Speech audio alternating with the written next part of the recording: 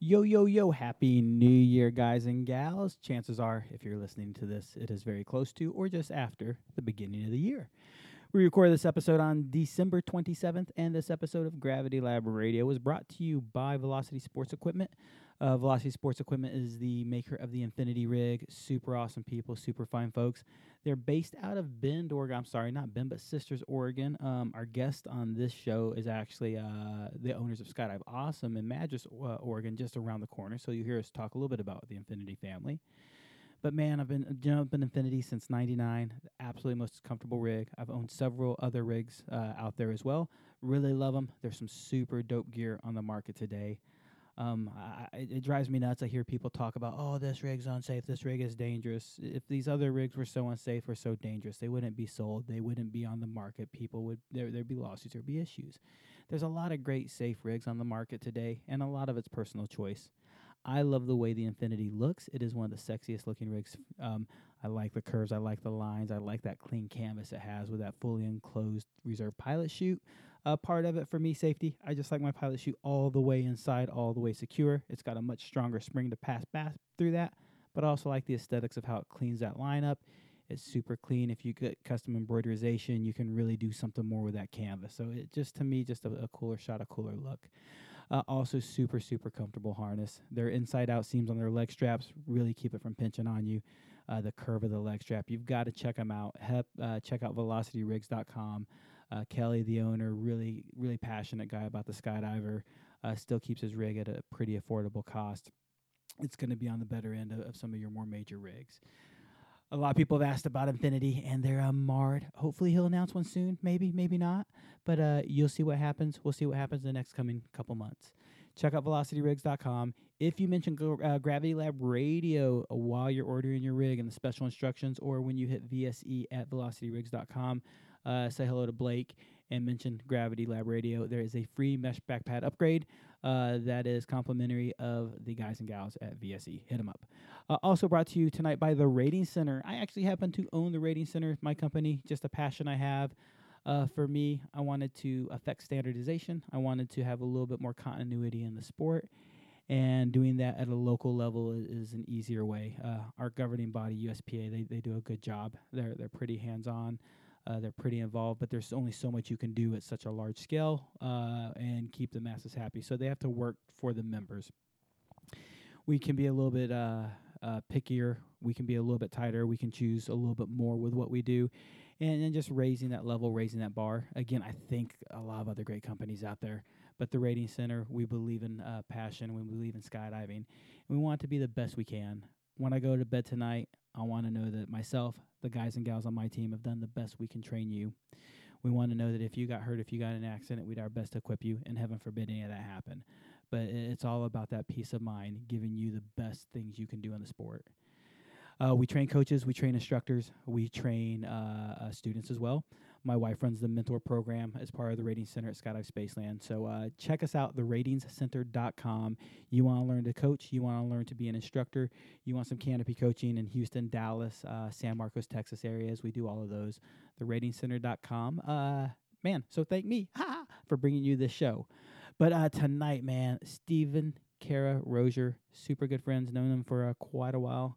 Left Spaceland in 2012 and eventually opened their own drop zone. Skydive Awesome. Madras. I always mess up the name. You'll hear me say that. But check them out, skydiveawesome.com. In the show notes, as always, you can find out their information. Thanks, guys. Enjoy the show.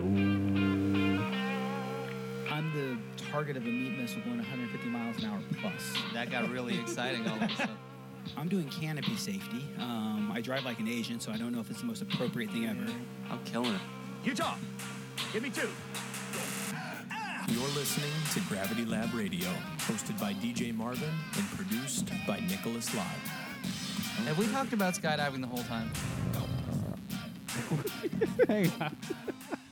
Were you just growling into the microphone? Is that what you Yes. said? Because I did. Can you hear me? I feel like my mic got quieter all of a sudden. Yes, I was. Yes, I can. Can you hear me all right? Yes, I can. All right. I'm gonna mute you. I felt like I turned the microphone up just a little bit earlier than usual, and I was like, God, what the fuck is that sound? Like, what did I break? good to know you're just growling. It's nice. I just waited. So normally you say gentlemen. Gentlemen, lady and gentlemen, welcome. Stephen and Kara Rozier, welcome. Welcome to the show, guys. Thanks for having us. Oh, thank you for being here. Steve Rozier, known you from Skydive Spaceland. At some point, you've been the lead instructor. Kara also learned here at Skydive Spaceland and eventually met Steve, and I'm still pretty sure she's the boss. Worked in the gear store here. Eventually, y'all moved on and started Skydive Awesome in Oregon. That's correct. That's about the gist. Cool. So that's who we have here. Thanks for tuning into the show. That's it. We're done. Is that the story? That's it, man. That was an amazing life. You guys did good. If you are just listening to us for the first time or just watching this on Facebook Live, know that you can actually download this as an audio podcast. Go to your favorite podcast app, search Gravity Lab Radio. You can listen to Steve and Kara on the go, on the fly. It amazes me, Nick, how many people still don't know you can download this stupid thing. So, Steve, how you been? Very good, sir. How's life for you? Dude, it's been busy and hectic as ever, but you own a drop zone, so you know that better than I. Yeah, life can be fun. So where exactly is Skydive Awesome? It's Madras, Oregon. Madras. I've driven through there, and I was never sure how to say it. I actually had to ask Riley. We call it Madtown, but it's Central Oregon. Closest or most notable city would be Bend, Oregon. So Madras, you originally, where did you start off at, Steve? We were in Sisters. And just probably, 10 minutes away, 20 minutes away by plane? By aircraft, 15 minutes. So it's in the same general area. It's the same place. Why did you choose that part of the country? Obviously, starting there, staying there. Why? Well, I wanted to be somewhere where I had all the outdoor activities to do myself. I don't want to just skydive. I wanted other stuff around. And I'd kind of always had that space in mind and would always look to see if there was anything happening there skydiving-wise. And once we went up there and started out looking at the place, I fell in love and knew that I could stay here for a minute, And you started life out in... I was actually born in Texas. Born in Texas? I didn't know that either. That's news to us. We've worked together. Where at in Texas? San Benito, down by South Padre Island, right on the border with Mexico. That Kinda close there. That explains the tan. I was sure you were a Utah boy born and raised. Border baby. Man, Yeah. shows what I know about my good friends. When did you move to Utah? 92, I think. How old were you in 92? 12. 12? How old are you now?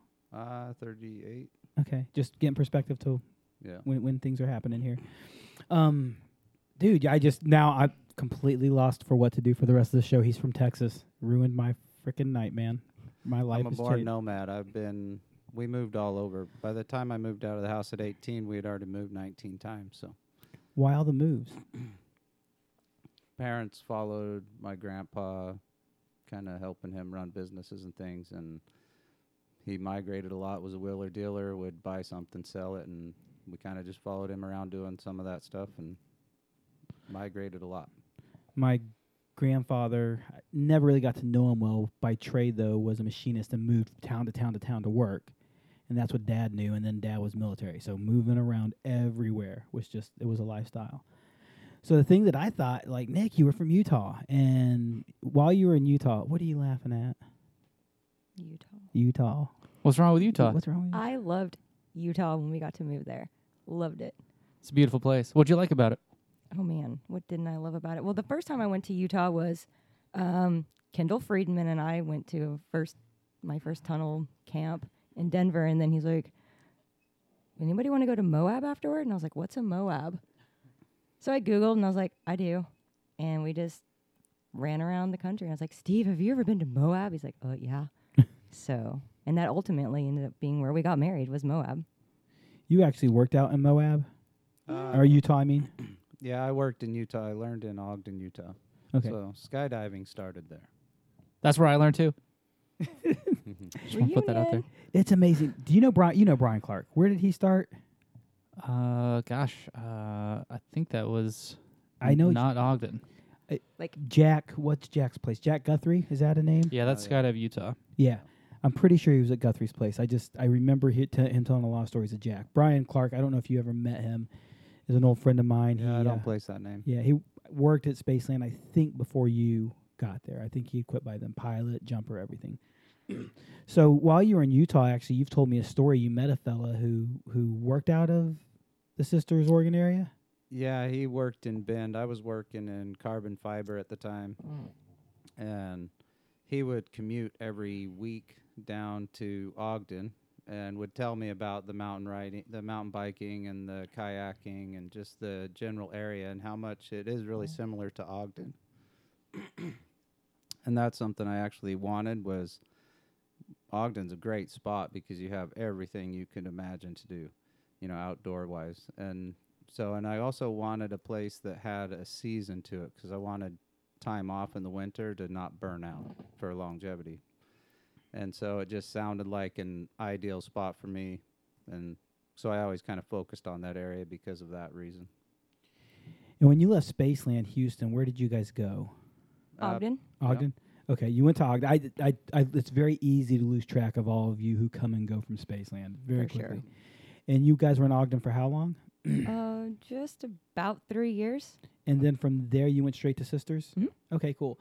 And one of the things that we've left out is you didn't come to Spaceland from a drop zone. You've been to a few drop zones over your time as an instructor. Yes, I have. I tried to kind of visit a lot of places as much as I could, even just to go to a boogie or see a place to kind of watch the operation and see, the things that they were doing that people liked. And you hear plenty of things that people don't like. Yeah. And so you get to just kind of observe, and I wanted to see the things that people are doing that were helping them be, successful and have growth. So We hear so many people come and go through our drop zone, and most DZs do. And so many of them say, I'm going to start my own drop zone. I'm looking at all these places. And I heard you say that when you showed up. But I was like, well, this guy actually seems like a serious character. He doesn't seem like just some idiot running around partying and ruining his life. He actually seems like he really takes his job as a job. He has a good time doing it. And here you are this many years down the road with Skydive Awesome. It started in 2012? 2016, we left Spaceland in 2013, I think. Okay, what year is it now? It's almost 2019. Wow, man. Christmas, do you get the time blur during Christmas, like complete time I warp? do, because for me, it's Christmas and then New Year's, and then my birthday's on the 6th. By the time the 6th rolls around, I'm like, please, no more parties. Capricorn. Totally. Very much so. It's been a huge time warp. So 2012 you left here, 2016 you started in Sisters, Correct. and now it's 2018. So 2 years now you've had Skydive Awesome, Just finished our third season. third season. And what did you guys start with? What day one at Sisters, what did you have? A blizzard. We had started, we opened our doors. We went to on- Dairy Queen. Ba- No, we no, did like snow. Safety Day. We had open for safety day, and it was like whiteout snow. What day of the year was this? It was March Do you do traditional safety day? 12th. Yeah, Okay, we do it yeah, on early safety March, day, okay. so it was 12th. Safety Day is a second Saturday of the month. Since you bring it up, let's just talk about it for a second because a lot of listeners they've never gone through a Safety Day yet. What do you guys do at your Safety Day?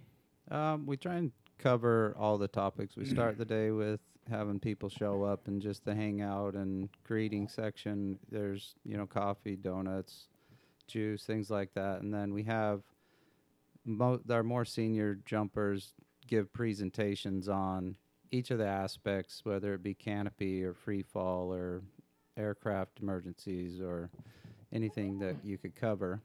And then I kind of follow up with trying to catch the things that I see missed with our group, but it's a fairly small environment. In a larger drop zone, you may split up the groups as you go through those different aspects of safety. One of the things I had a hard time with moving here to Texas is Safety Day in Indiana, where I was working previously. You're not jumping. If you're jumping, you're lucky to jump. So we'll go do all our seminars and maybe go do 1 or 2 jumps because it's so cold. That's all you want to do. And it seems like you guys are usually closed for Safety Day as well. No, we will try and do jumping in the afternoon. We'll do all the presentations in the morning and kind of make sure everybody's thinking about the things that they need to think about since they've been off for the winter. And so getting everybody fresh in their mind. How do you you were here for Safety Day. I don't think you actually Mhm. did any of the presentations. Yeah, I did a presentation for free fall or free fly friendly gear Okay. and what things to look for on that. Man, life's a blur. Compare how different do you think Safety Day is from a large drop zone to a small drop zone? It's slightly more intimate in a small drop zone because you can attend to almost everybody's questions because it's a much smaller populace to tend to. So you can be a little more intimate and maybe focus on what each individual is looking for. I'm not sure, and I've gone from a medium to a large drop zone planning safety. I've done nothing else, but I almost feel like you can present less because you have a more structured group, a more focused group. You don't have so many. The bigger the skydiving pool, the bigger the population, the more knuckleheads you're going to get. And Yeah. God bless them, we still love them. They're still our friends. The more stupid things that happen, and of course, the more broad you have to become to cater to all of them. Yeah. So, do you feel like you can keep it more condensed in that respect, stronger? Oh yeah, we can have a more captive audience, I would say for sure. Yeah. Sorry. So you started Safety Day. That was your first day, 2016. What did you have equipment-wise for the drop zone? Let's see. We started with 3 tandem rigs and 3 student rigs with a total of 6 canopies. So they were built for a range. So we started from the 260 down to a 220, and then that's what we had. And then we also had, everything from a 220 to a 280. And then we got the 190 in the mid-season. What's your guys' field elevation, just out of curiosity? 2437. Okay. That's in Madras. In Sisters, we were at 3260 32. something. And I don't think that's really a fair statement by itself because it's desert up there, right? Correct. What's the temperature in the summer? 90, 95? We had a few days, like maybe 2 weeks total, Mhm. where it was like way up in the 90s. But I mean, you get like 50-degree temperature swings. Do you know what the density altitude is at summer? Sometimes it gets up. We've seen it up to 7,000. So, yeah, it's starting at 2,000 as jumpers. If you've not thought about it, when you go to that higher elevation, you're flying faster, landing faster. Plane doesn't want to climb, so we start at 7, Phew. and we'll take a break, and then depending on how the afternoon goes, and it's really hard to get sunset loads when the sun sets at like 10. Man, you're just too tired and too beat. So I want to come back to that, but you started with 3 rigs, 3 student rigs, ranging from what size to what size with those 6 canopies? So we had 3 containers, and then we had a 280 main, a 260, a 240, a 220, and a 190. But they could alternate Nice. into that gear. They were compatible enough to. And using adjustable main lift webs to. Yes. Yeah. Man, I love hearing that. So many small drop zones accept the limitation of we only have a few rigs, so they just have a bunch of big rigs, and those smaller guys and gals can learn on the big gear. It's not bad, but it's going to be better. It's going to be easier for them to fly gear their size. Yeah. It's encouraging to hear a small DZO thinking that way, thinking forward. It was important to me to have high quality gear. Part of it is that I have a guilty conscience if I'm telling somebody that I'm providing them the safest experience that I feel I can, then I'm going to do everything in my power to make that a true statement. And I feel like part of that is making sure you have gear that is, has the top of the line and does have the things that you want in your own personal gear. Why wouldn't you make sure they have everything available to them? And what canopies are you using? Navigator, 280, 260, 240, 220, Sabre 2, 190, and then we'll have a 170 starting this season. Man, it's you working here and other places. You've seen all different types of schools, and definitely Skydive Chicago, Skydive Spaceland. A lot of other drop zones like it are thinking very progressively, and you see a lot of smaller DZs who feel like they're trapped and they can't do those things. You're proving it can be done. That's part of the objective, actually. Yeah. And what do you use in student altimeters? I have Altitrax and I have Vizos. What do you let your students use? It's up to them. It's up to them. Man, I was talking to another buddy in New Mexico today, and their drop zone, he was shocked to hear we let students use digital altimeters. the 18-year-olds can't read an analog watch. You know, I showed my niece Exactly. my watch this weekend. She got a brand new watch, first watch. She loves it. Looks like a watch that legitimately we had in the 80s. Like her mom and dad were laughing. I'm like, oh my God, look, she got our high school watch. I wish I could remember the name brand. And it's analog or digital. And I was like, could you tell the time on this thing? And she looked at me and she said yes. I'm sure she could, but not. She'd have to think about it. So you're using Vizos and Altitrax, whatever they want. Correct. Yeah. And what do you prefer? I prefer the Viso. Yeah. Steve? I prefer whatever they function best with. No, I want mean them- you. Oh, what do I wear as Yeah. a Viso? Yes. He's okay. And then back to you say you let them do what? Let them choose because I want them as comfortable with that environment as they can be. You know, I don't want anything that's overwhelming them beyond what's already going to be overwhelming. Did you learn on an analog altimeter? I mean, I learned with an Alti 2, the right. older style. So I'm just talking from my own personal experience. When I started with an Altitude also, and had probably 1,000, 1,500 jumps or something before I switched to a digital altimeter. And the first time I looked at I had gotten really accustomed to looking at the dial and just seeing where it is relative to the zero, and that kind of let me know where I was and how much time I had.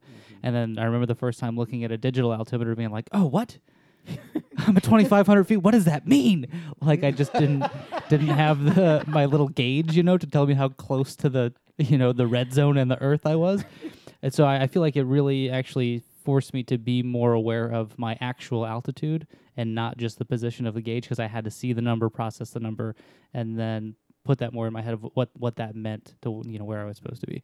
So I think 5 years ago I might have said, oh, it's probably confusing to switch that person to from a analog to a digital, but I think the digital just makes sense. The only hiccup I had was just making the switch from something that just read it in a different or presented it in a different way.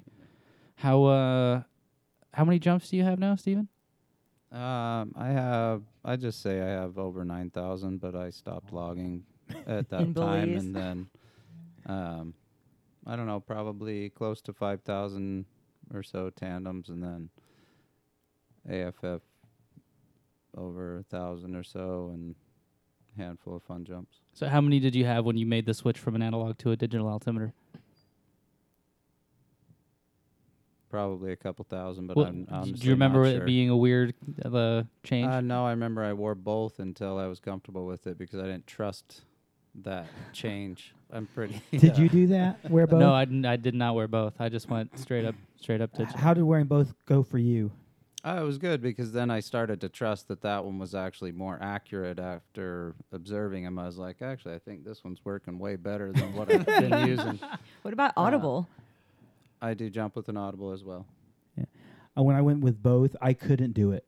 I could not stop looking at my analog altimeter, so I wouldn't read the digital. It's like, this one's here. Why would I not you're read still it? on the crutch of the Yes. what you're used to? So I eventually just took it off and said I have to go digital. And I said and done, I'm just like you.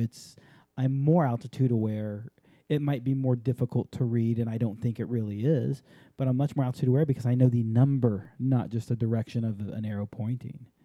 So I wear both now, but that's a whole nother story. I wear just in case somebody forgets their altimeter here. Here's an altimeter.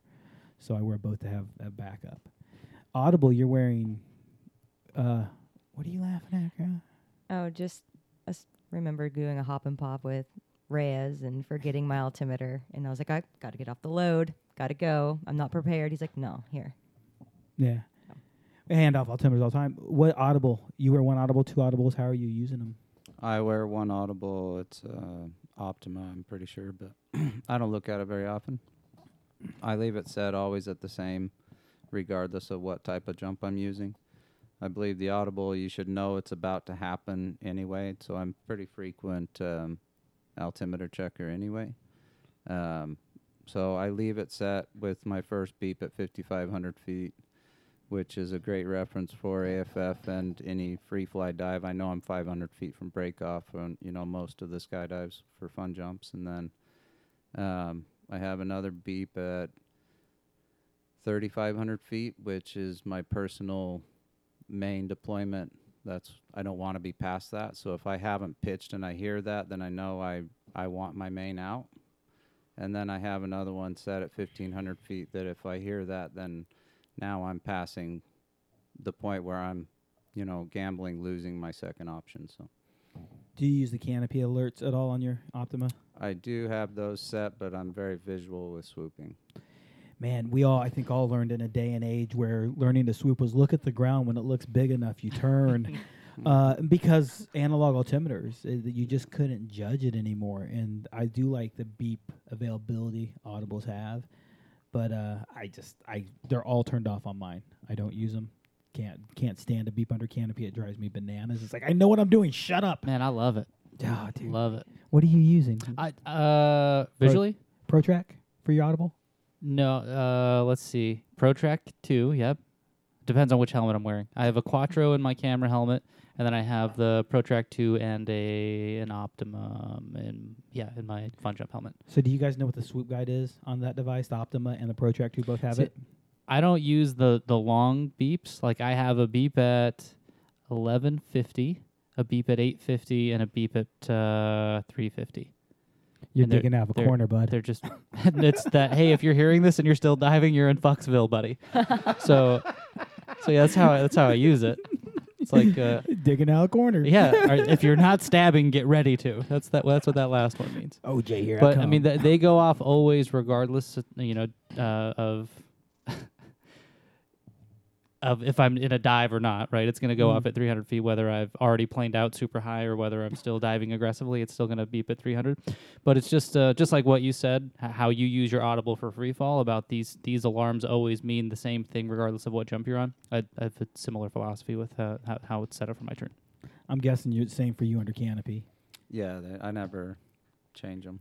It's interesting because there's so many different ways people believe in using audible altimeters. Carol, how do you use yours? Like, he never changes his altitude. I never change mine. So it's always the same altitudes. I've done both over the years, and actually when we started the show, I did the same thing. I never changed mine. I believe these are the altitudes I need to know. This is what's going on. And, God, we've had this conversation probably a dozen times with various people in various formats. It all, it's the same foundational what are the numbers. And I've started recently changing and playing with and using it. I say started to in the last year and a half.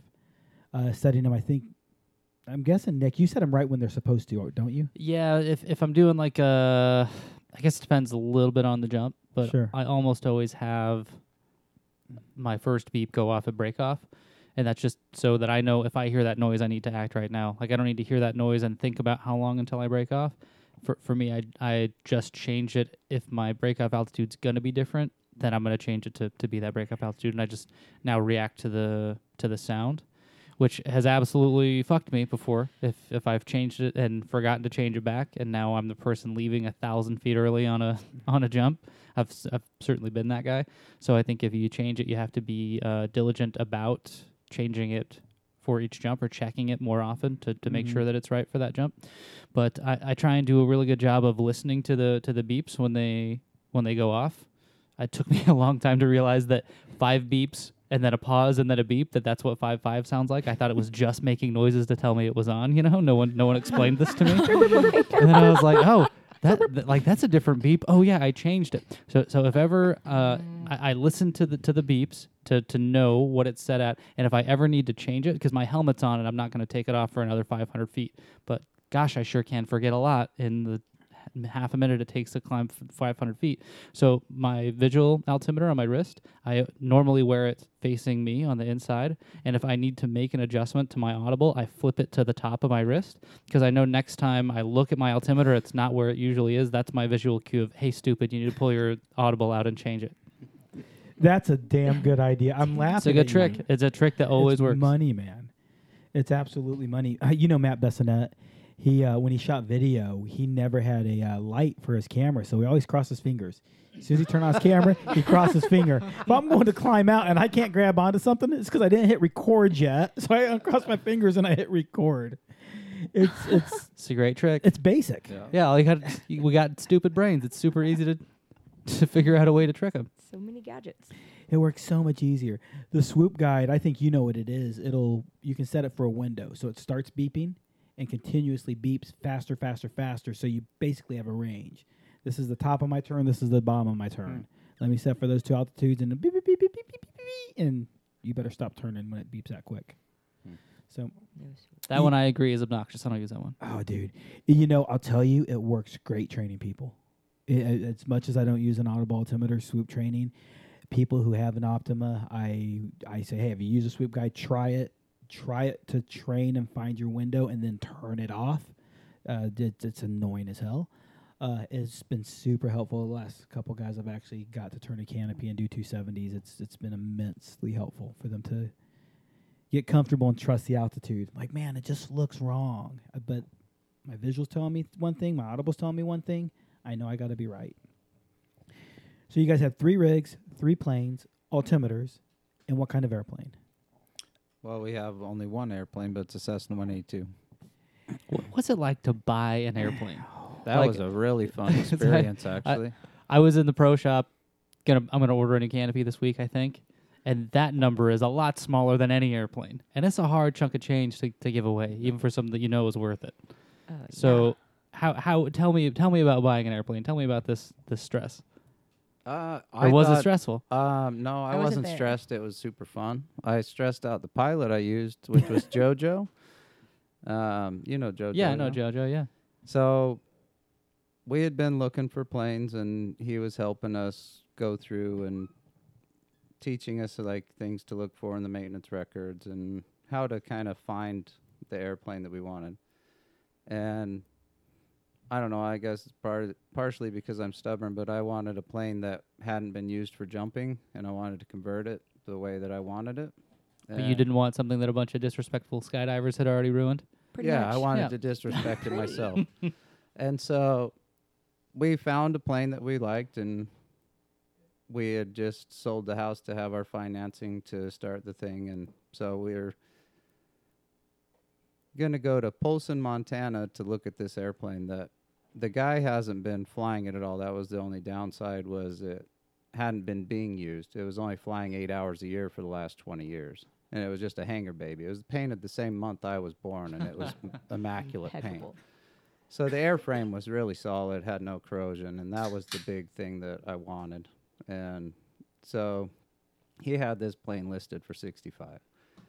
And there was no way I was going to pay 65 for it, but we were fortunate that the pre-buy, it had been looked at, and the deal had just fallen through because somebody lost their financing. But this guy really was he needed to sell the plane, so I knew he was in a position.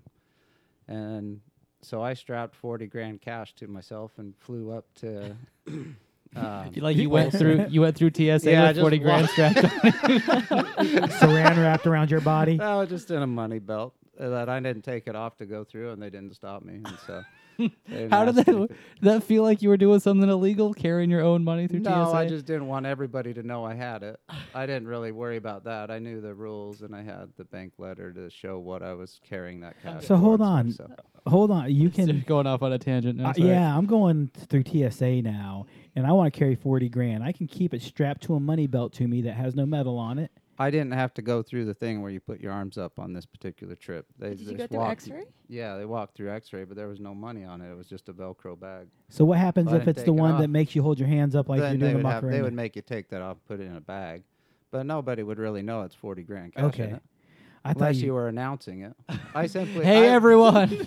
I partially wanted it there for my later strategy because I didn't tell him I was paying cash, and I knew that was a bartering tool. Oh, you're going to make it rain on this guy. I actually... he might have rained tears in his truck. He was pretty upset. So now you're smuggling money across America. Just a little north, but so I meet JoJo there. He flew up from Vegas, I think, and I flew out of Utah. And the guy drove all the way down and picked us up in like Missoula or something, wherever we could fly into, and drives us an hour up to look at the plane. And the day that we first looked at it, we couldn't even pull it out and run it up because there was just so much ice and everything in the air that we were stuck on the ground. So we were able to look at it and go through it with the mechanic, but we hadn't had a chance to fly it. And that first day, I was just really hyping up everything about the plane with the owner. But we hadn't had a chance to fly it, and we knew we would find some things when we looked at it again with the mechanic. And so we went off for that night and met up with him again the next day when it was a lot nicer. And now we finally get to fly it, and he's like, based on some of this conversation, I think you guys might be turning this into a jump plane. I was like, well, I really just want to teach my wife how to fly, and I want to learn how to fly. That's the main reason I want it. And he's like, okay, but kind of looking at me. He wouldn't have sold it to me if he knew I was going to destroy his baby. Yeah, yeah.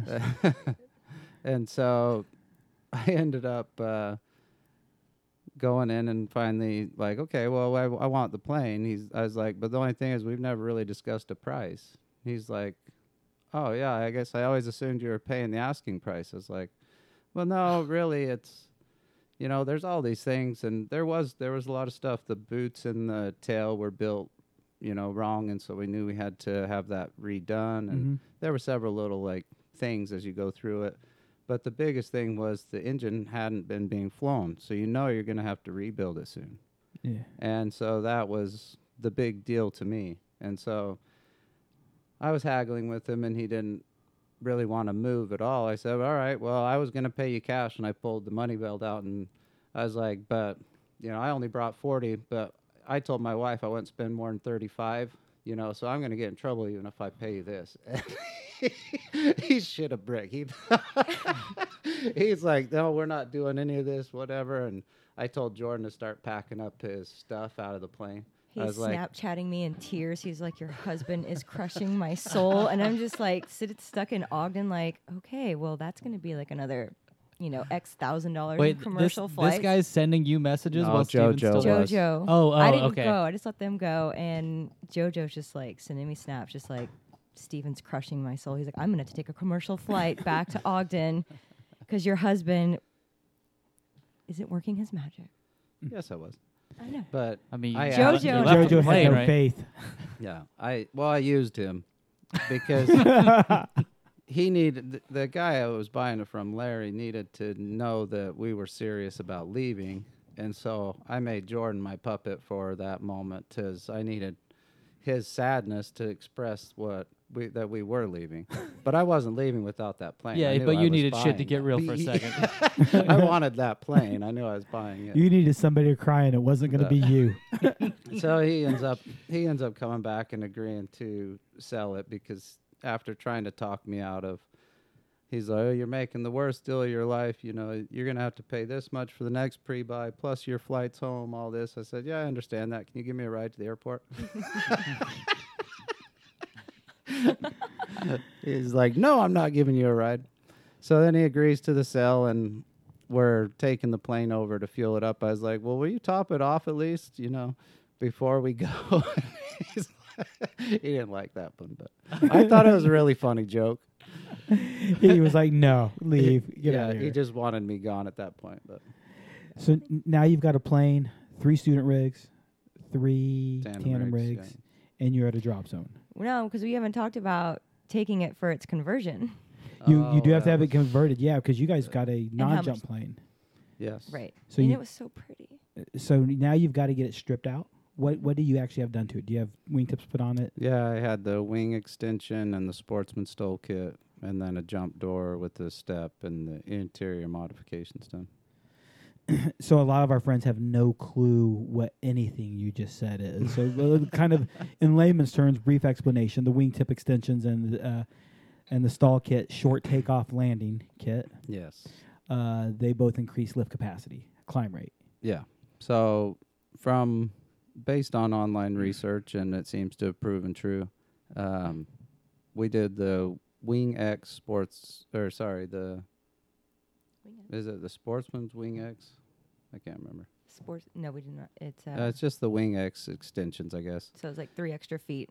Yeah, adds 18 inches aside. And then we did a Sportsman Stole kit, which is effectively the leading edge gets changed on the profile so that it provides more of a lift capacity or lift characteristic for slow flight. So Is it like a sleeve that slides over? How does it change the Can't profile? Even see it.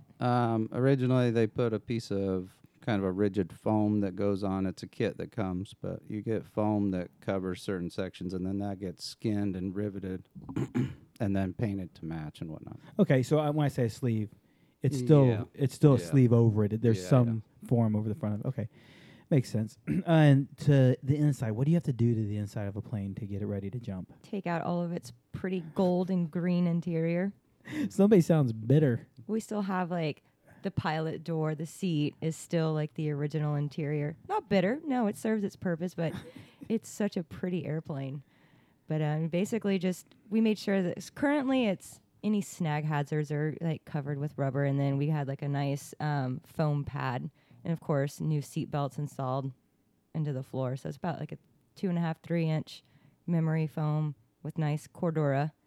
So it's just padded. All you have, Comfy. and we ended up taking out the yoke. The yoke is out, but it's still like you can still put it back in. Okay. Is the yoke completely out, so there's no knob sticking out Correct. at all? Nothing. You know what I'm talking about? You ever see Mhm. them covered with tennis ball? Yeah. You ever jumped out of those? Yeah. Mm-hmm. I used to lay underneath the pilot, the co-pilot Mhm. side, and grab that yoke and watch out the back window and try to fly to altitude. Got decent at it, but god dang, Indiana summers got boring that way.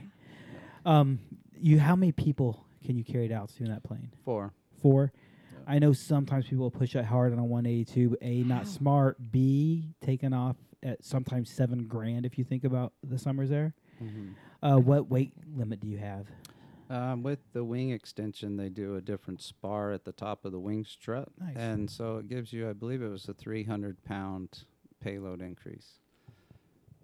So tandems, what's your weight limit? 240 is listed.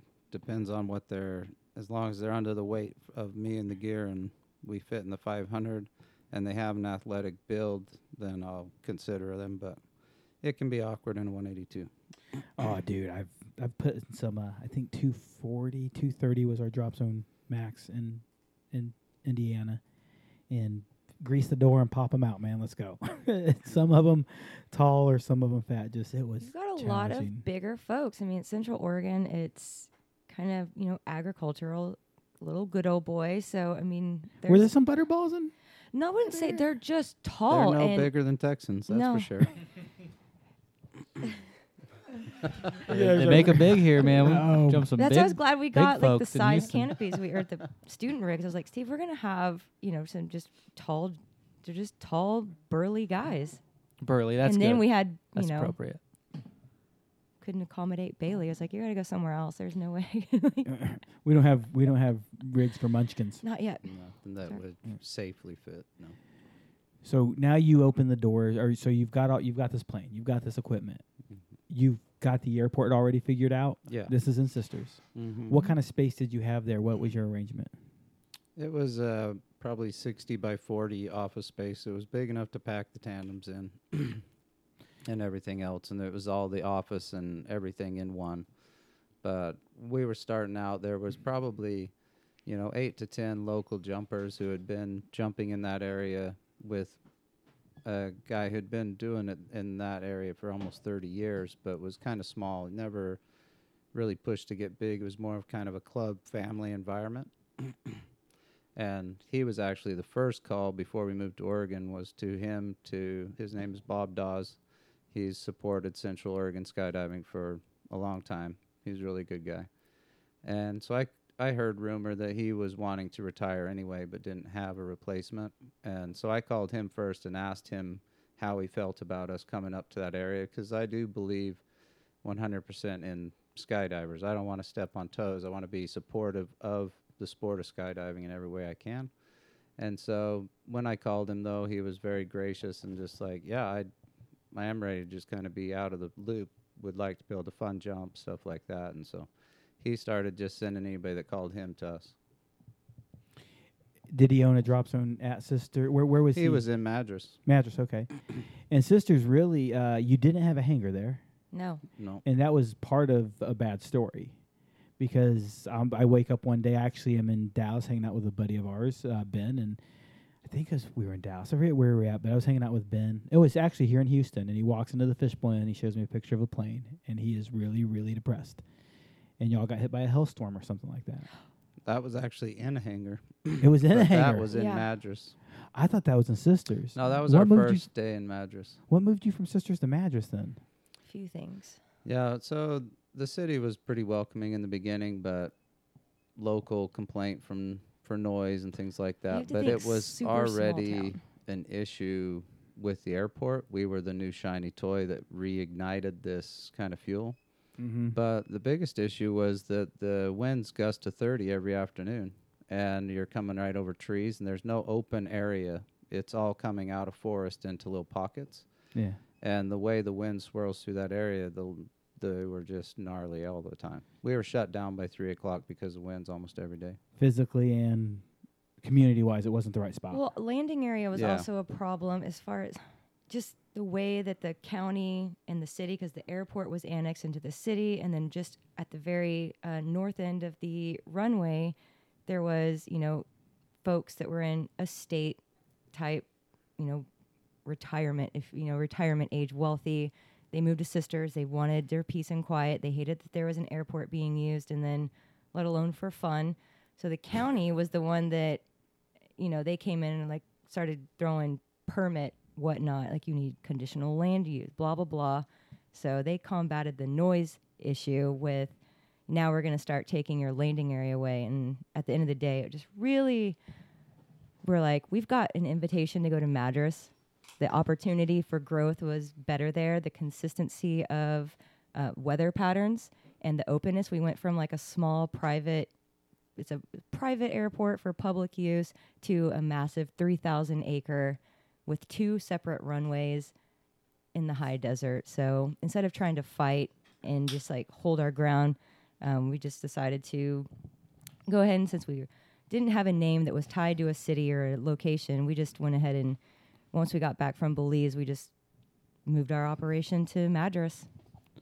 That's a convenient thing. No tie city name-wise. So Madras, you're now at a hangar or facility. What This do you year have? we moved into a hangar. The first year we operated out of a small office, actually the pilot lounge of the FBO at that airport, and now we've moved into 3,500 square foot hangar that was actually built by Bob Dawes and his jumpers about 2002.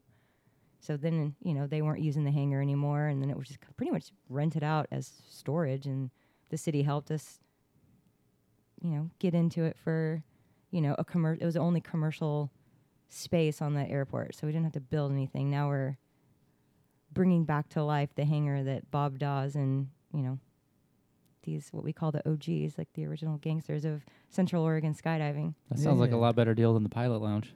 Yeah, but super grateful. I mean, yeah, we ended up, packing tarp outside, or we'd use the conference room for packing tandems, but our jumpers had to use, outdoor packing, and we made it work.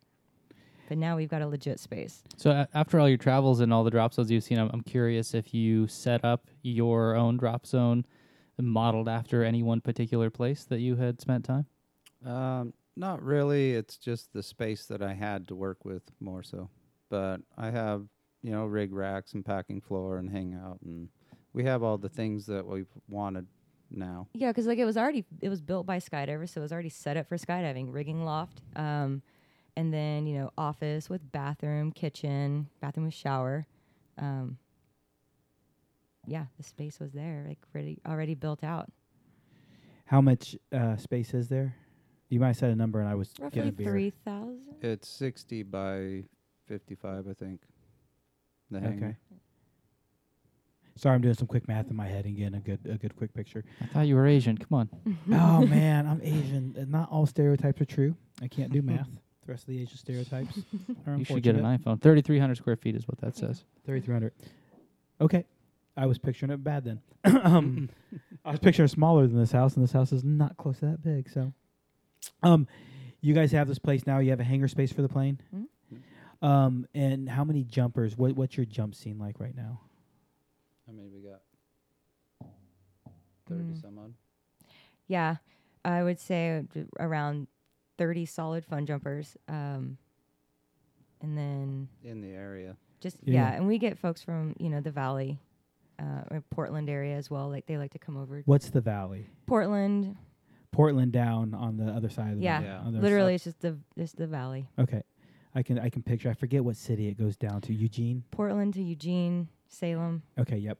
Eugene, Salem. We crossed through Salem, so Mhm. that's Yeah. I'm where we're at. So you got 30 some odd fun jumpers, but not on any given day. No, They're just remember, ranging we're throughout in- the month. Gets the fact that we are, in Adventure Town, our jumpers have other hobbies like climbing and rafting, hiking, backpacking. So, they're not just, we do have diehards that are there. You can expect them any day we're open. But then we've got other folks that, they are going to go camping or go spend the weekend at Smith Rock or go, backpacking portions of the, Or the thousands of other things there's There's- to see. which is kind of cool because I mean, we drove through Madras. Just north of you guys is Hood River, and Correct. that's probably what, a 2-hour drive max? 2 hours, to get to Hood River. 2 hours. 45 minutes if you want to just get into the trees. Yeah, but Hood River, there's kite surfing. I was blown away to how much wind sports were sitting on the water there. Mhm. Kiteboarding, kite surfing. I had no idea that, or not kiteboarding, windboard. So Yeah, they've got kite surfing, kiteboarding. There's tons Thank of you. wind sports that are Yeah. on the water. yeah, I mean, Paragliding, you name it. covered with people there. It was unbelievable. And then you've got the mountains right there. We Mhm. actually stopped at White River, the bridge that crosses the river coming down from Mount Hood, the big rocky. Oh yeah. Yeah. You can hike up in there in the summer. I guess in the winter it's Mhm. just completely, or in the spring it's complete wash. But Right. at the end of the summer or July is when we were there was barely any water. So we got to hike up that whole thing. There's so much going on. You've got 30 some odd fun jumpers. Tandems. How many tandems did you guys do this last season? Last season was right under 600. In your first season? Our first season, we actually did like 480 or something like that. And what are you doing to get the word of mouth out, and why do you think it's going up? We've actually would have grown quite a bit more. Changing spaces was kind of hard because we lost some of the relative. Everybody knew us as In Sisters Mm-hmm. through all of our original campaign, and so then when you make that move, then you have to now get the awareness as to where you are. Sure. And even getting Google and things to update takes a little bit of time before they'll actually process the stuff. And so we would have people drive to the wrong spot and, they're an hour and a half late for our schedule, and then they're having a bad experience because of that. So we had a little challenge in that to overcome, but we're learning more that word of mouth, there's local events that we can go and set up a booth for $40 and listen to music in the park. And the way we set up our booth is we set up a tent with a table and a TV with a generator, and then a bunch of chairs and a cooler of beer. And it's just all the people from the drop zone sitting around drinking, watching skydiving videos. And whoever wants to stop and talk to us just loves the energy. And so we get a crowd around us. That's a And we really good just idea. Stand there and It's sell right by the beer tandems. garden, and we sell tandems on the spot for That's a small awesome. discount. So I just create the drop zone in their environment, and then they want to hang out there and buy our product. That's brilliant, dude. Yeah. So we have the fun jumpers come out. Like, you sell a tandem, we'll give you a fun jump. So it's really cute to see them hustling, trying to get people to come over and. And they still think And so- skydiving is super shiny, so they want to sell everybody. Oh, absolutely. I mean, we want to sell people in general, but I'm very quickly shut down. Hey, bro, you ever consider skydiving? No, all right, cool. I've argued so many times in my life. As soon as you say Right. no, I'm like, yeah, whatever. That's how I am. No, he'll still go after this sale after all these years. My in-laws this Christmas trip, we just visited them for the first time. They have some idea of what I do for a living because I just don't talk about skydiving away from the drop zone. Outside of this show, it's very little. So when people don't want to talk about it, I'm like, yep, great. But neither do I. I'm okay. Yeah. So you're setting up at these music festivals, these different things going on. They're free, it's called Munchin Music. I mean, they have mid-level festival artists that come Mhm. and play for free, and then you've got tons of vendors, and then food trucks, and tons of inflatable, bouncy, whatever Games. Women. games. Yeah, No. sometimes. That's at the end of the night. Yeah. It gets pretty bouncy. Is there any Yeah. college presence in that area in Bend? Yes. COCC is in Bend. How big is the school? know. COCC. COCC is Central Oregon Community College, and then there's also OSU Central Oregon. So the OSU, which is the Beavers, not the Ducks, they've got a campus over in Bend In now. okay, in Mhm. Bend. In Bend. But they are over in Eugene area. That's in Corvallis. And the ducks are in. So that's you. So how- Oregon. Oregon yeah, State University. How far are Oregon you Uni- guys from there? 3 hours. Do you draw from the college scene at all? We draw a lot from the valley, to be honest, because a lot of people want to escape the cloudiness, the humidity. Central Oregon's a huge destination, so yeah, we do capture Portland, Washington, Western Oregon, Washington, Southern Oregon, Northern California, and Idaho. It's in Indiana we used to go to all the sororities, fraternities, again smaller drop zones. So the drop zone staff does all the work. We do all the marketing. The DZO wants to go push something. He sets up a tent and he invites everybody to come hang out with him with some beer and party. And it's such a great family vibe. He would convince the staff, hey, hop in the jump plane with me. We'll fly to this little college town nearby. We'll get the shuttle van that they have. We'll drive out to this. We went to Greek Road every time. He goes, the Greeks have money. They'll spend it on skydiving. We'd walk up to the door of sorority fraternities. Every single one of them would let us in. Sororities, maybe 70% success rate of knock on door. Hey, we're from Skydive Spaceland or Greensburg or wherever we were. Greensburg at the time, Skydive Awesome. We got these brochures. We just want to put them on all your mailboxes. The girls would, or the guys would say, no, we'll do it. Like, we don't want to bother you. We don't want to waste your time. We'll just in and out. We'll knock it out real quick. And, man, you'd be amazed at how many of those Greek houses will let you just go stuff their mailboxes for them. Nice. And back to it, the Greek have money. It's that's do. that sororities, fraternities usually are kids or usually family who do well. Every single semester, we had at least one sorority, at least one fraternity come in and do a day of skydiving, and that'll make a damn good weekend right there. Yep. So, what else are you doing to bring business in? We love going to breweries. I didn't say how you getting drunk lately. Well, it's really great works well. environment to just go, just hang out, talk about skydiving, and usually wear our shirts, and we'll bring like coupons and business cards, and just get conversation going that way. I do feel like alcohol has gotten the skydiving industry a whole lot of business. Oh, I mean, sure. how we many haven't times even talked about Belize yet, and how we got our business in Belize. I sell really good when I'm drunk. making it seem like Way even more fun? better than I do when I'm sober. So tell me about Belize. I don't know the story of how you guys ended up there. Oh yeah, That shit was fun. well, that was at the end. So that was the winter of 2016, 2017. So it's 2000. When does the idea of hey honey, let's go somewhere tropical for the winter? JoJo, actually. So Jordan Silver, flew jumpers in Dubai, Arizona. Was a jumper in Ogden. He was talking about how he was invited to fly. Rich Grimm, who owns Tsunami Skydivers, needed a pilot. Was Owned. hoping to have owned. Needed a pilot for a 207. The 207 Isn't fell that now through. Skydive Oceanside, by the way? I think so, yeah. Yes. Okay. Yeah, He still does jump his Oceanside.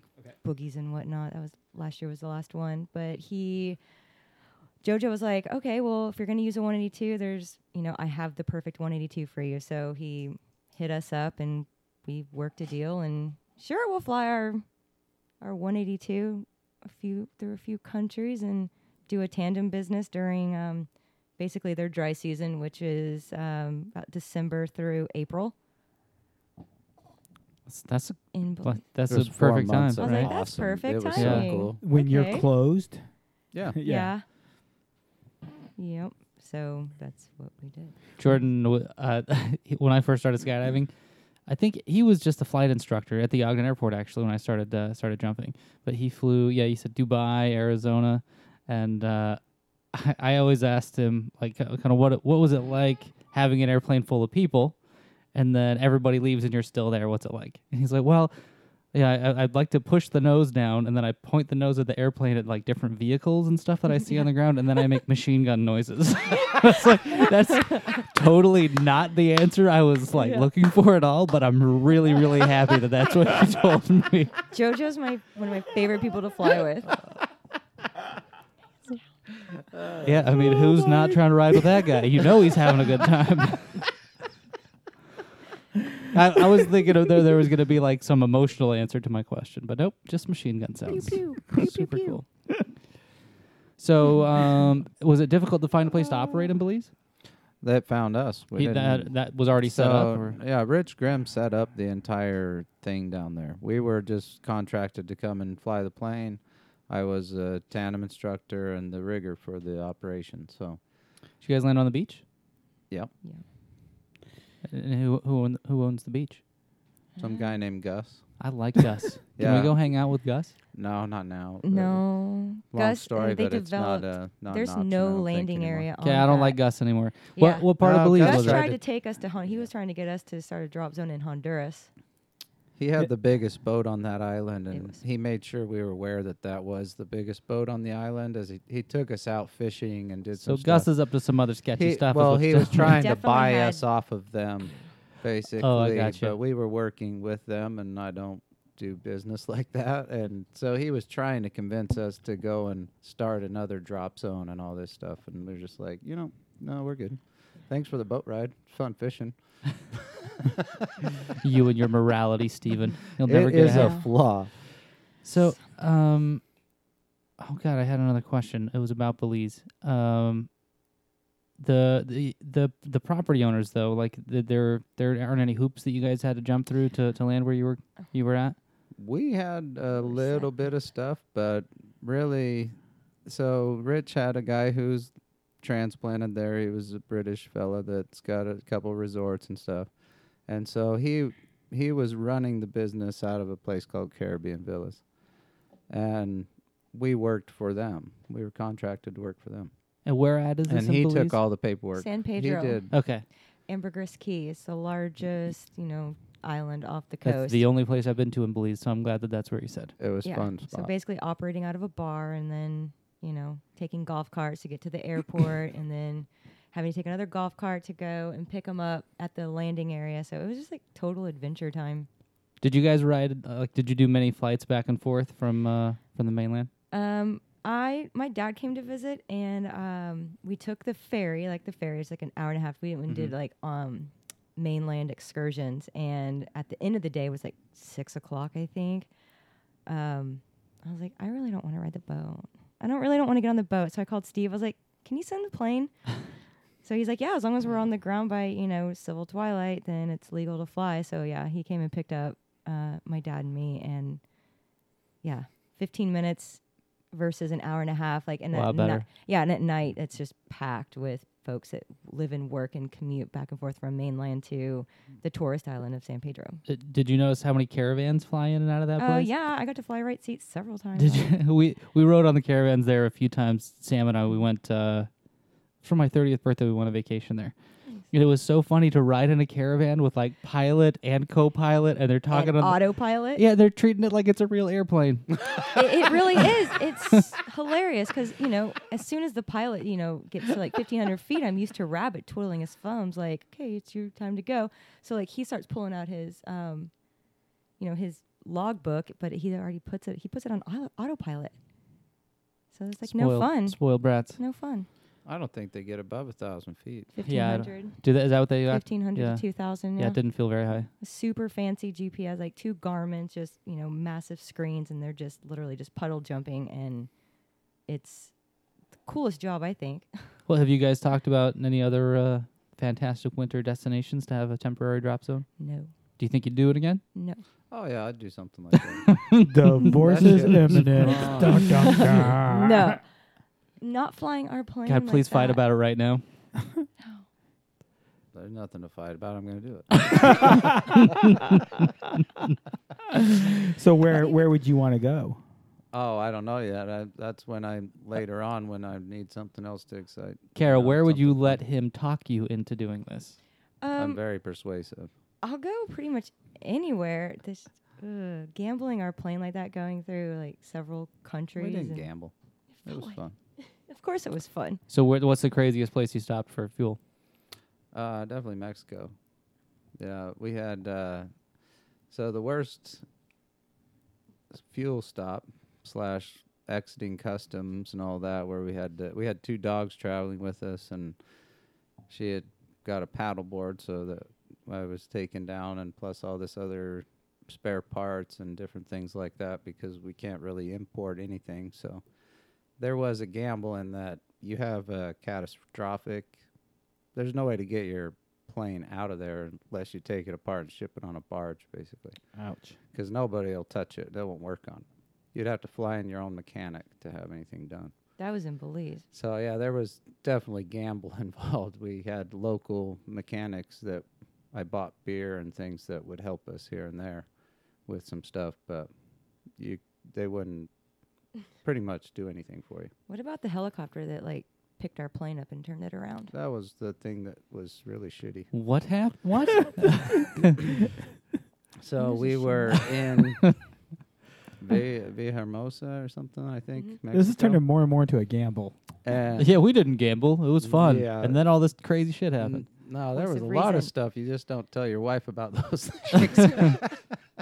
But anyway, this particular stop, Jordan was in dealing with customs, trying to get all the stamps on the paperwork that you have to.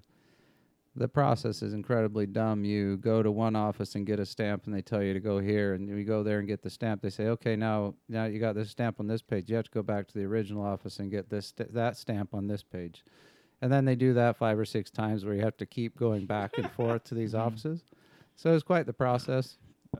Usually I wouldn't even know what was said. Jordan would just look at me and say, you owe him 600 pesos. Like, okay. Does he speak Spanish? Yeah. Oh, that's Just Thankfully. enough to save us through there. So Yeah, he's the- inside doing this rigmarole, and I was getting the fuel. And so I'm waiting for the fuel truck guys because they're filling a King Air that's 2 planes over. We have our plane taxied in, and we didn't tie it down because we're just about to go. We didn't think we needed to. And then there's like a Cessna 410, which is a twin engine sitting next to us, and then a King Air on the other side of that they're fueling. And then they've already brought the avgas truck over to fill our plane up. And this helicopter bringing people back from the oil rigs decides not to taxi in and just comes in and puts the brakes on right over the top of those 3 aircraft. And so their fuel guys are getting sprayed. The guy got blown off the wing, and like everybody's all chaos. But our particular airplane was really light and started oscillating and rotating. And I'm standing there holding on to the strut, knowing I can't do a goddamn thing to change the situation as our plane is turning, and very slowly, but the wingtip bumps the windshield, and so it stops that wing, and it starts hopping Wait, wingtip bumps the windshield. of the fuel neighboring. truck. Fuck. And it starts hopping when making bigger moves towards the airplane, the 410 that's next to us. And so I'm hanging on the wing, yelling obscenities like the guy could hear me. And finally he clears us, and I'm literally 2 inches from having contact with that other airplane.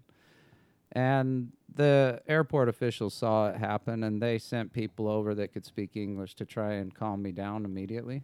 They leave. Someone calm down this fucking gringo is yelling. Well, no, there was a military operation on that field, and they were the ones fueling that other airplane. And those guys had guns drawn on the helicopter pilot and pulled him out of that helicopter because he wasn't supposed to do that, apparently. Yeah. He was supposed to taxi in. So that was a little bit exciting.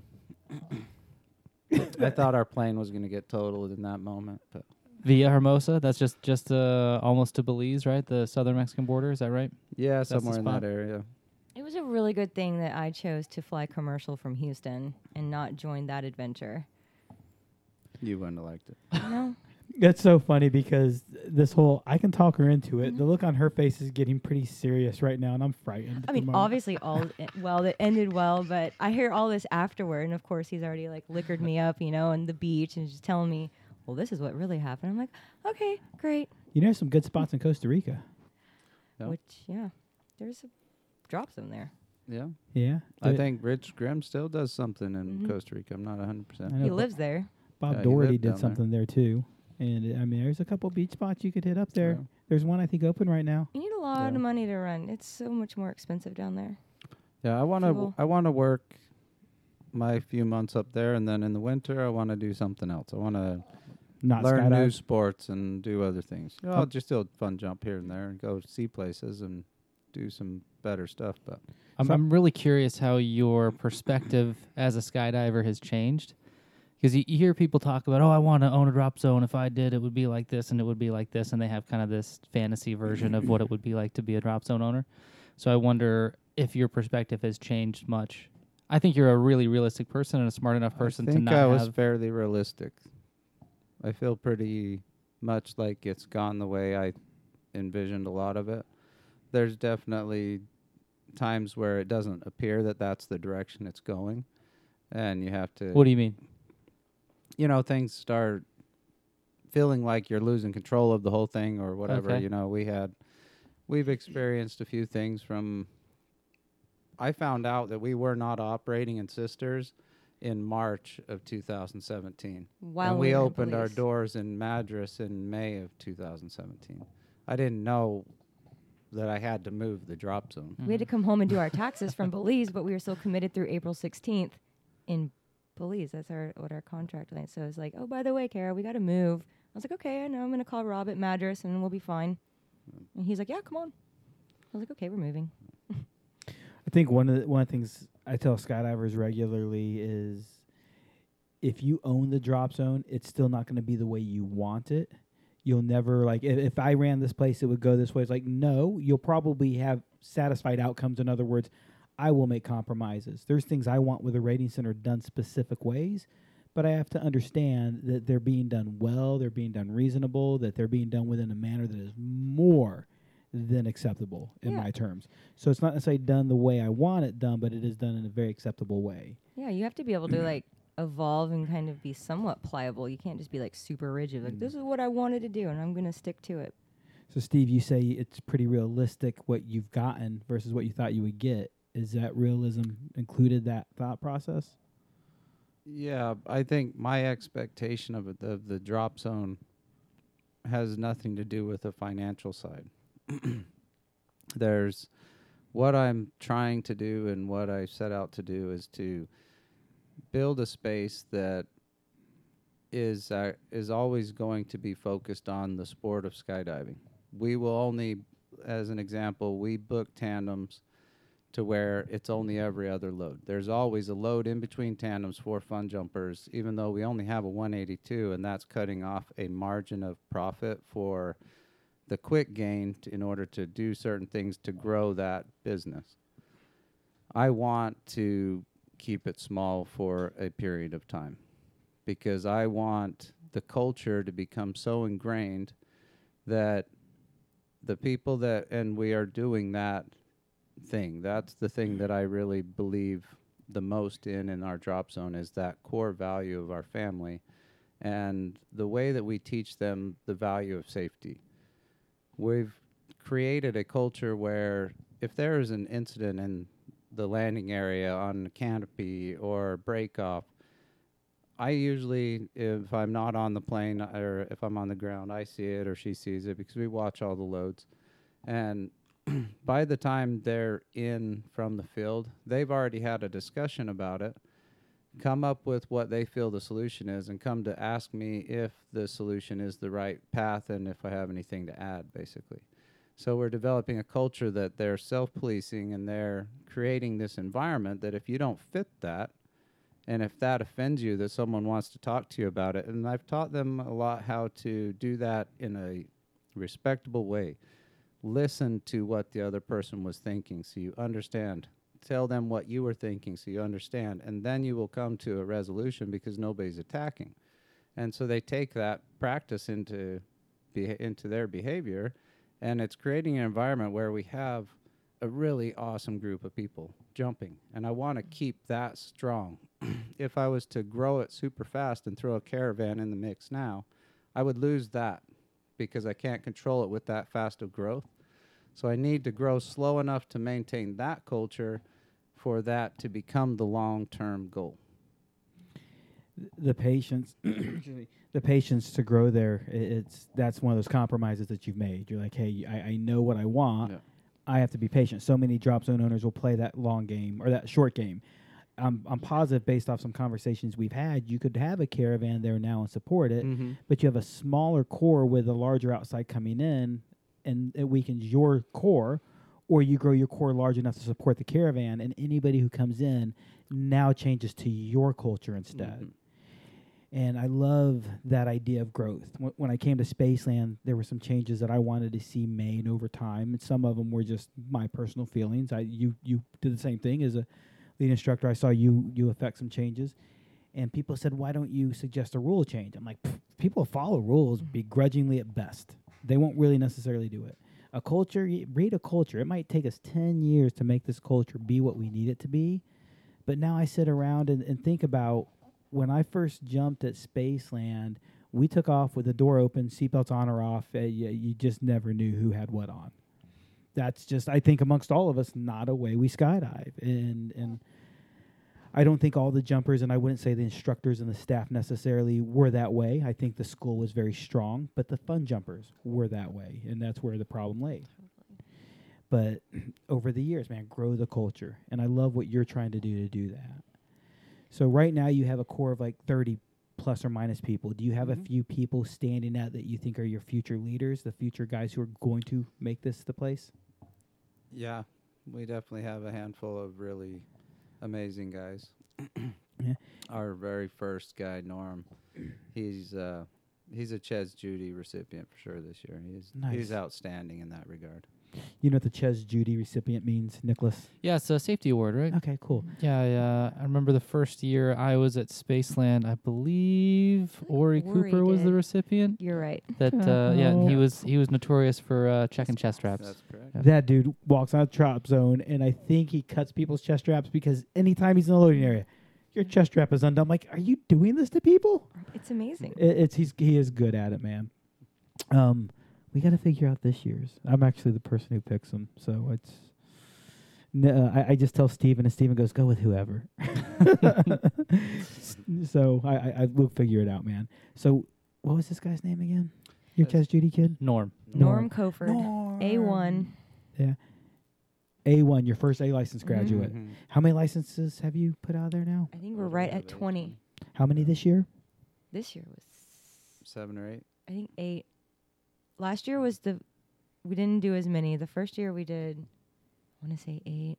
Last year I think we did like 4 or 5. 9 or so. Wasn't last year the first year of Madras, though? Correct. So just the foundational start was rough. transition, Also, the space we were operating out of. I mean, we were operating out of a hall room, and then a little office that had a pool table in it. Yeah. And that was and then we had grass outside. So we really didn't. It was pretty meager. One of the things that you've talked about, you could get this bigger drop zone partially is from people. I now know to say the valley. I sound so cool. Coming over from the valley, and I noticed distinctly what the weather pattern was between the coast to the valley to the mountains, or the high desert. Do you call it the high desert? It is a high desert. Okay, high cool. desert. To me, it's a high desert. Totally. Yeah. In the coast, it was commonly clear but cold.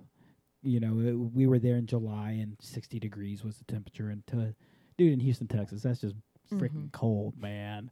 In the valley, man, it was cloudy. It was a little dreary. It depended on the time of day. I think it just burnt off slow out there. It does. They get the fog. You know, like say, Skydive Oregon, Pacific Northwest skydivers. They seem to me like they open like around 10. They got to let that morning fog, and they jump more into the evening.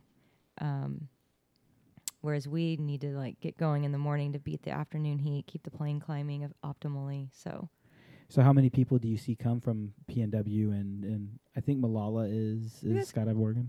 We have people from Toledo, Eugene Skydivers. We've got a couple like regulars that will come over. It's still just hard to get some of these guys are jumping from like 13.5 turbine, and also a lot of their fun jumpers are also instructors over there as well. So we get to go over and do the tunnel, and we do get a really good snapshot of the local community, the flying community in the state of Oregon, there's a lot of talent. Yeah. How's it going out there? What's going on? Flying, see a lot of free flying, a lot of belly flying. I'd say more people are trying to move into the free flying and wingsuiting. A lot of people getting into wingsuiting. And like at art, a lot of art guys and gals are doing I'm sorry, I don't mean to slander tracking. gays. Gays are nothing like wingsuiters. Wingsuiters are horrible.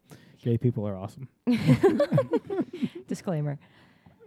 A lot of But tracking. yeah, we do a angle lot flying, all of that. a lot of tracking at ours, just to increase your free fall time and whatnot. Are you guys actually now doing we're flat getting tracking? now we're getting folks that are getting into free flying, which is pretty cool. Now we want to offer, for a few extra bucks, we'll take the plane to like 12.5. So now we know our our new engine is performing and more powerful, then we can start offering. You guys are like, jumping from 10.5.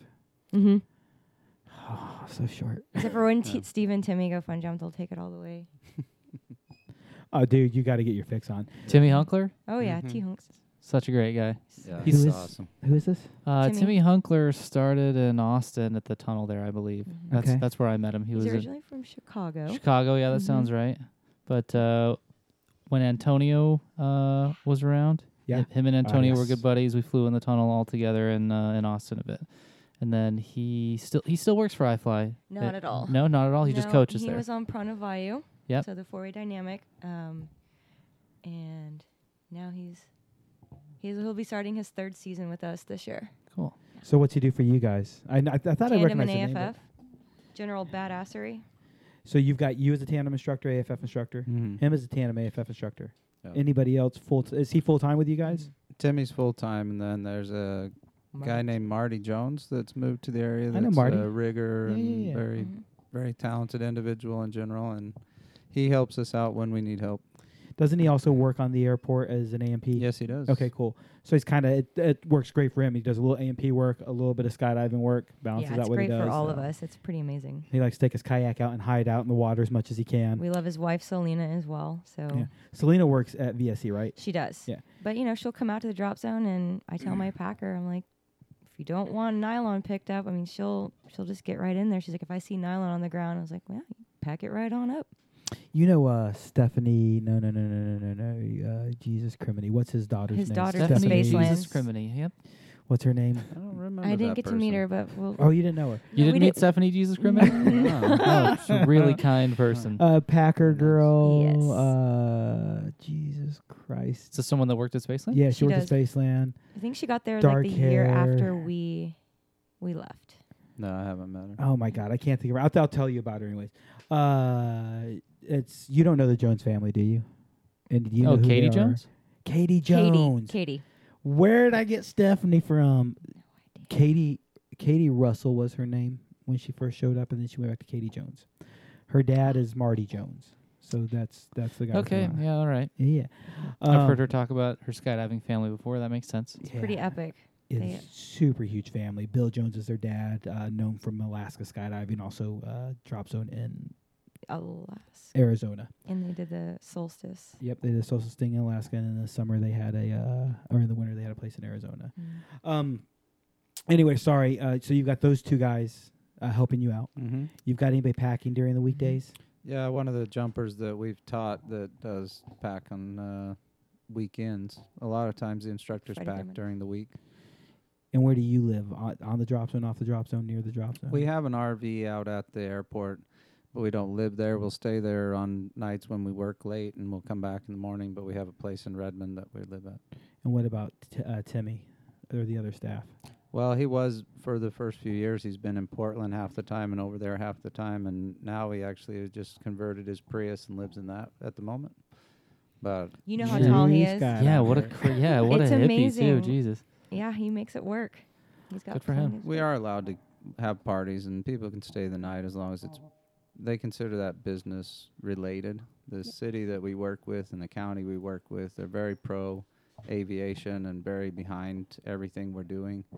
And they've included that we're allowed to have parties, and people can stay the night if they've been drinking and stuff. We lease a very property amazing beyond the area. hangar. So we've got folks that'll come over from the valley or wherever. Hi. And they can legally park temporarily. We don't have hookups for them, but they've got access to Shower their inside showers all and that. whatnot at the FBO, and they can just camp out for the weekend. And if you got trailers, so many dump sites I noticed in Oregon. I mean, Mhm. there's so many places that There's you tons can, of BLM land. There's plenty of places to camp. If you don't want to camp on the airport, where you can go camp anywhere within like a 15 to 30 minute radius. So there's a couple things I want to hit up before we get too carried away or too far and we lose track of stuff. Things I want to mention and talk about. I want to know about the what was that thing where the sun disappeared? The eclipse. I don't remember. The solar eclipse, the Great American Eclipse. Oh man, you guys actually had an event for that. You guys had a boogie. We did. We made it happen. I think you guys got a otter from Lair Yeah. Hill. Yeah. We did. Came over from Prairie So the Lost Prairie Boogie, and then Susie sent it over from there. Excellent. It worked out perfect. You guys had that plane come in just for the day? No, for 4 days. For We did four- we did a full boogie. 4 day. How many jumpers turned out to this? I had 86. We They were capped it. required to pay a Nice. registration fee, and I made them buy 10 jump tickets. And then if you wanted to be on the totality load, which obviously there were 23, it was $100 additional. And then we did loads previous, and as the sun was eclipsing and then moving, or the moon was moving away, that was another $50. So, and then they had to dry camp on the at the field, and the logistics to get it set up are pretty impressive. So I want to start with the first thing that you said, Steve, is you guys capped it at a cap. You put a cap on who could register. Correct. Yeah, on the number. I missed it. I could have done, another 10 people or so for filling up the plane the rest of the way. So I was a little off on the number, but capping it was to make this a jumper's boogie. The whole point Yeah. was I wasn't going to sell $2,000 tandems for that Eclipse load where they wouldn't know what they did anyway. If I could create an event that was all about skydivers for it, then I could give those slots to skydivers. But I couldn't do it just for one jump, but I could do it for an event. And so we set up the event around that. But with what was happening in the city we were in, there was a lot involved because NASA announced Madras as the epicenter for viewing the eclipse. And so a town Based that on has weather and 6,000 probability people, of clarity. but a town with 6,000 people is now expecting 150,000 human influx to 700 come in planes. I didn't Yeah. realize that NASA announced that was the epicenter. there. So so Which happens to be actually our home drop zone. So Yeah. we were in a pretty decent location in order to have such an event. dude, there's so many things you've said tonight, and just kind of this boogie reiterates it all. I don't care about selling a $2,000 tandem to some idiot who's not going to know what they were doing. They're not an idiot, but they're just so blown out of their mind they can't Yeah, appreciate it. It's overwhelming moment for them. Let's so give it's it to the- not adding to it. Let's give it to the people who appreciate and understand it. And so much of what you said caters to the sport and community of skydiving. And so it's so easy in a small Cessna drop zone to get lost in the tandems because you have limited slots. Tandems are a huge part of how you grow and how you make your business, but yet you're still so focused on the fun jumpers, man. Because that's the lifeblood of long term. I had a DZO who once said, not once, he said it every freaking weekend to a tandem, to a fun jumper. You're walking down the road and you see $100 bill and a roll of nickels. Which one are you going to pick up? And I always said both. Yeah. But the tandem student makes you a $100 bill. The fun jumper makes you a roll of nickels or $5. And he's like, why do I want to roll nickels? Because $5 adds up a lot. They're your lifeblood. They're your backbone. They're the community. They help. They bring in your next students. They bring in your next tandems. They help you clean the place. They're your blood said and done. They become your instructors and they carry on your culture too. And that's the ultimate reason to keep building them up, because as I have demand, they will come in and fill those shoes, but they're already ingrained to the culture. They can carry that culture. You're not trying to convert somebody who learned in another culture, and it's going to help that sustainability of that. It's incredible to see, after the guys that have started with us, our first year, where they are now. And Blake Johnson started with us in 2016. He is now the sales and marketing rep at VSE. I say I know Blake's name. Why do I know Blake's Which is name? pretty incredible. We've got 3 that just got their coaches rating, and the Right on. Jonah, who was packing for us last year, is creeping up on that time and that jump number to where he's going to probably be doing tandems for us by next summer. Man, if not threatening anybody's job at your drop zone right now, but you have an opening. Let's pretend you have an opening. Yeah. No, for we're not tandem AFF. pretending. We do. We We do. do have an opening. You've got 2 candidates sitting right in front of your face. Actually, I'm going to give you 3 candidates sitting right in front of your face. All 3 seem to be outstanding individuals, nice guys. Can't say anything mean about any of them. Real good personalities. One has a handful, 6 months to a year worth of experience. One has 5 years of experience. The other has 10 years of experience. Everything else being the same, which one of those TIs are you going to hire? I'd probably take the coachable one, but that doesn't necessarily mean he's in the middle or where he's at. It depends on his personality. So it's If a loaded personalities were question. all the same. I get you. you know, I would probably take somebody that was able to do hand cam over someone that wasn't. Okay. In the, you know, as far as a sense of profitability and things like that. But more the attitude and the energy over jump numbers would be factored for me.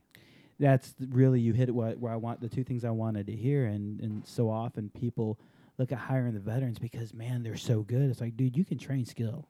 You can't train personality. I met this guy, Steve. He was super nice. He was super friendly. He's going to end up talking to my customers well. He's going to treat everybody well. He's going to create a culture that I like. I suggested to Steve he does something while we were talking. He did it. He'll learn from me. I like that mindset, and it really goes back to, again, the culture of the drop zone you're trying to breed. Mm-hmm. Man, but the Pacific Northwest, where you chose to land, is really, I think you now know, something my wife and I have really fallen in love with. We made it up to Bend, and we traveled through the northwest. I'm going to say the northwest corner. Would that be fair? From Bend up to Hood River, across to Cannon Beach, back down. You did the awesome loop for sure. Oh my God, man! And we went there with the idea that Pacific Northwest could be where we could land one day. And one thing through tonight that I'm very happy to know is when we do, or if we do choose the Pacific Northwest as our home, I know for sure there's a drop zone I can join because, you know, there's a lot of options out there. And I have a lot of friends at different places who say different things. And good, bad, and different, it doesn't matter. They could all be great. They all can. But I just like the spirit you guys are growing. So I look forward to coming back. And when we do make it back, I might not bring my rig. Can I borrow one? Of course. Sure. Sweet. Then we'll make a and I'm sure Val can get something too. Absolutely. But dude, I look forward to making that home. But why the Pacific Northwest? Why there? All the things to do. Sure. I mean, for me, before I even met Steve, I was a marine biologist, and I was traveling to Portland for conferences, and I was like, this was in like 2010. I was like, ooh, yes, I'm so gonna like go to grad school and move my work up to the Pacific Northwest. Well, then flash forward a year later, I'm starting to skydive. I was like, ooh, not knowing about Central Oregon, I was just like, oh yeah, I don't really want to move to where it's cloudy. And then, fast forward, he's like, Central Oregon. He's like, let's go see Central Oregon. I was like, oh, yeah, perfect. I would have never thought Central Oregon. So now I'm like 4 hours away from the coast, and I now have opportunities, to spend my winters on offshore, still getting to use my degree, doing marine mammal observations for various projects and companies, which I'll start next year. When you hear offshore, Nick, what's the first thing you think of? Gulf of Mexico. Yeah. I think I did a lot of my oil work in the rig. Gulf of Mexico, but no, we're talking like Atlantic, Hawaii, Pacific. Well, more specifically, I think he was thinking the same thing I was, oil rigs. Yeah. I'm like, oil exactly. rig. Well, So these you're are a leatherneck. These are more like properties or companies that are trying to start up like offshore wind turbines. So, yeah. It's such a beautiful country, It's man. amazing. The countryside is gorgeous. What's your favorite, so there's so many great spots in Oregon. We're going to go back. I'll tell you one of the things we're going to do that we missed. I didn't know about this till after we'd come home, but the Trail of Ten Falls. Do you know what I'm talking about? I don't know that one. It's just the other side of the Mountain of Sisters. Look at it. Oh, yeah. It's a 7-point-some-mile hike, and you've got 10 falls. A short one or two. I think the tall one's like $180 or $200. Is that in somewhere there. Sahaley Out Falls in area? No, Sahaley's got like 3 Silverton. or 4 Yeah. falls connected, right? Yeah. Coosa and Sahaley, I think. Yeah. We've done those. Yeah, but we've I done think that. I've done Tokatee. We've been to Crater Lake, down in Umpqua. The Blue Pool is The connected Blue Pool to is the, that's the been Sahaley. closed. Yeah. The last times we went. Yeah. Same area. That's the Sahaley Mhm. circle That one's you're m- talking about, though. The one he's talking about is more like Silverton, like I said. Silverton Yeah. sounds very familiar. Yeah, so it's out that way. So just Yeah. past, like if you're going the Santiam Yeah. to like Eugene. So we walk by. You can walk by in 4 falls. So waterfalls is a huge thing I love. I absolutely love waterfalls. We went up into Washington to find a couple falls as well. That's something we're gonna do. Other than that, what do I need to make sure I see? What's really cool is doing the Pacific Coast trail. So going up and down. PCH, is that what? Yeah, the Pacific PC. Coast Highway. Mm-hmm. You can get on the Pacific Crest Trail. Multnomah Falls is probably the most like iconic. Tourist trap ever. Yeah, but then we've got Smith Rock right by us, which is climbing mecca.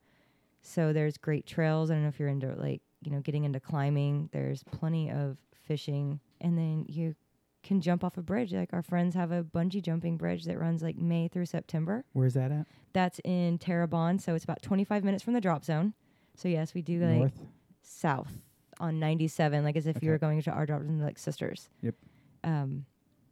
So yeah, there's the bungee bridge, and then It's there's a the great tallest paragliding. commercial in North There's America. plenty of base jumping and paragliding, speed flying sites. This is all Smith Rock still. Mm-hmm. And that's Yeah. just the general area, but that's Smith Rock that you have. So paragliding, how is paragliding in that area? It's very well. They It's seem huge? to teach a lot. Yeah, there's an area Okay. called Pine Mountain that they do a lot of instruction and everything out there. There's like 3 or 4 sanctioned sites in that area. One of them's up really close to us. I really want to learn to paraglide, and I have goals of where to go, what to do. A couple friends of mine have a house out at Point of the Mountain in Utah, Mm-hmm. and so they've offered me to stay there, and that has That's a great spot. to learn. ultimately been my goal to go learn. But the idea of moving to Oregon, I want to be able to paraglide. That is definitely fit there. What would you say I need to do, Steve, if I next time I show up? In order to learn to paraglide? No, good place to go, Oh, man. thing Any of to the do. Pacific Northwest. Man, it's hard to call one better than the other. There's so many good ones. Crater Lake is a really amazing spot to see. Painted Hills, they call it the 7 Wonders of Oregon, but I can't remember all of those. I know Painted Roman Hills and Crater Pillars, Lake. And Multnoma's on there. They got the fossil, but John Day is a beautiful countryside. Fossil beds of John Day. Haystacks on that 7 Wonders.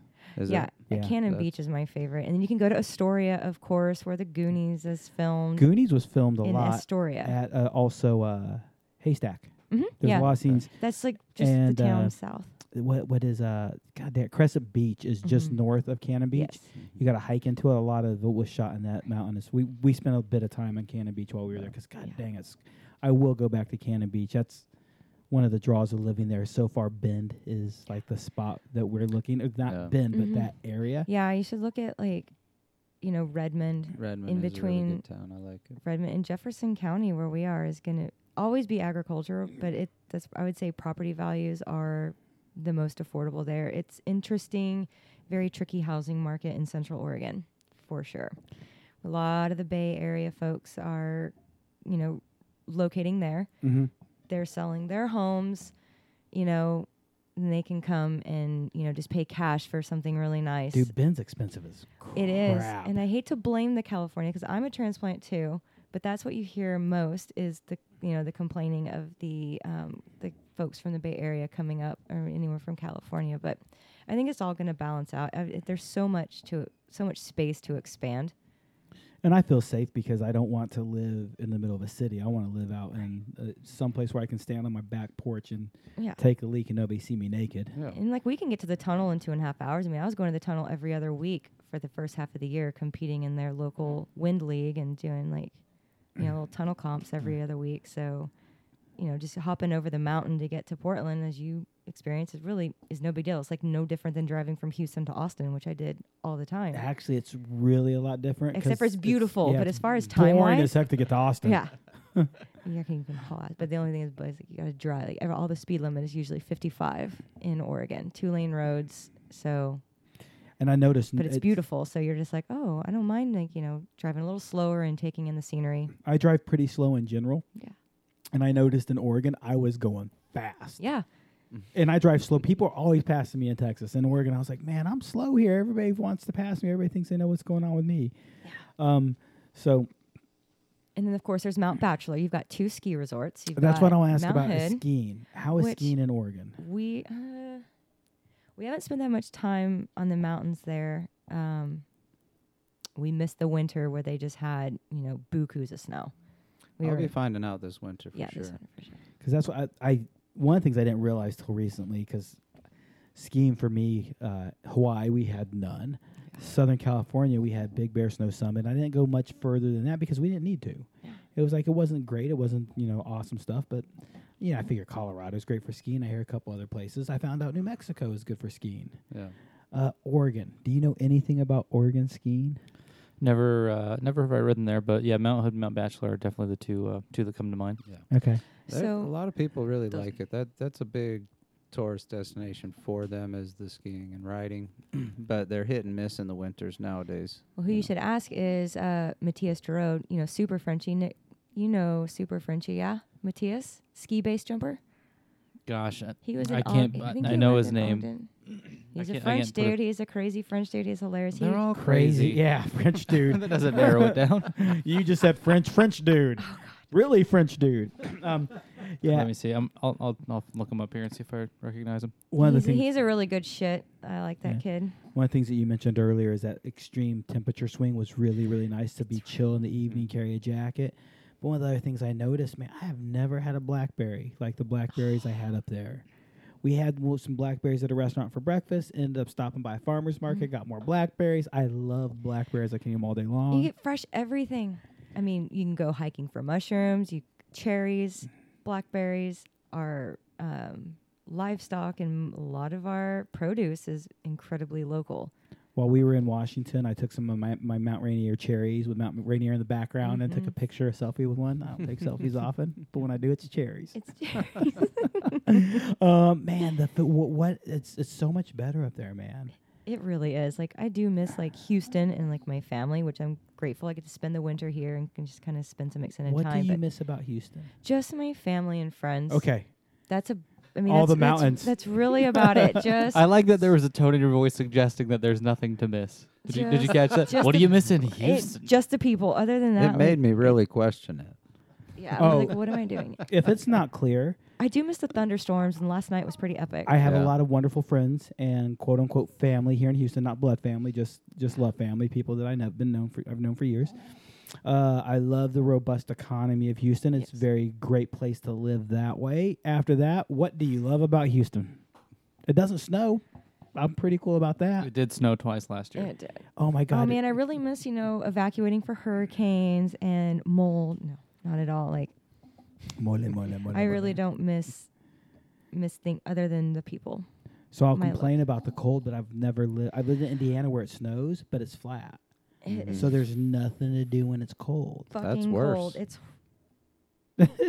that's why I'm here this winter. How cold does it get in the? But it's actually colder in Dallas right now than it is. So this year's kind of a weird winter. It's colder in Dallas this weekend than it's going to be in Central Oregon. Did you spend last winter in Madras? Yes, we did. Yeah. How is it? How's the winter there?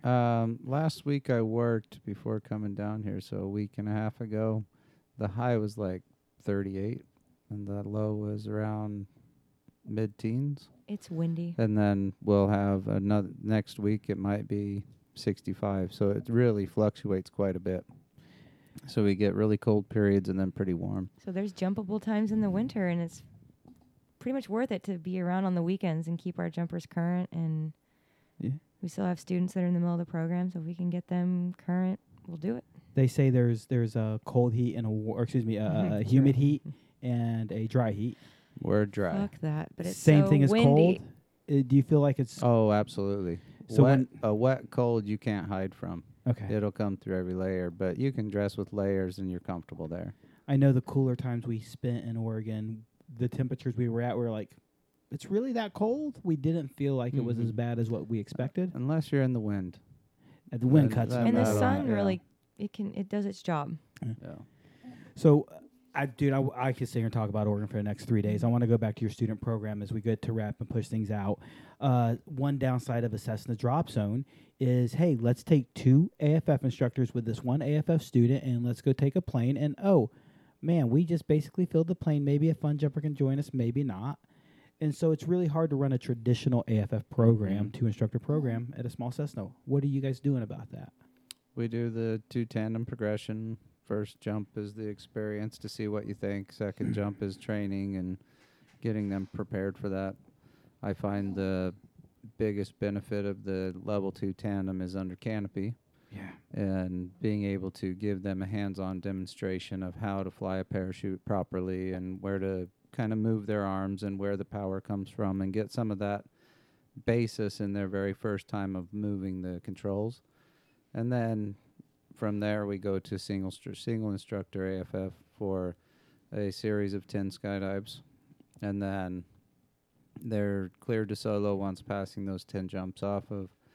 And by the time they get to somewhere around 20 jumps, then they're feeling ready to challenge the A license and the swoops docs, and we'll bring them back with a coach to get those kind of later progression things off of their A license card. And then by the time they've had 25 jumps, everybody's been able to pass that criterion so far. I want to go back and fill in a lot of gaps with the program now. And traditionally, what we call AFF progression programs have become, they're not become any more popular, but what we would call AFF transition programs. And I'll define the difference easily. A traditional AFF progression, or excuse me, tandem progression program is 3 tandems. After 3 tandems, a student converts to 2 instructor release dive, category C, level 3 at a lot of places. That's a tandem progression. Tandem transition, Spaceland is, and it sounds like you are as well.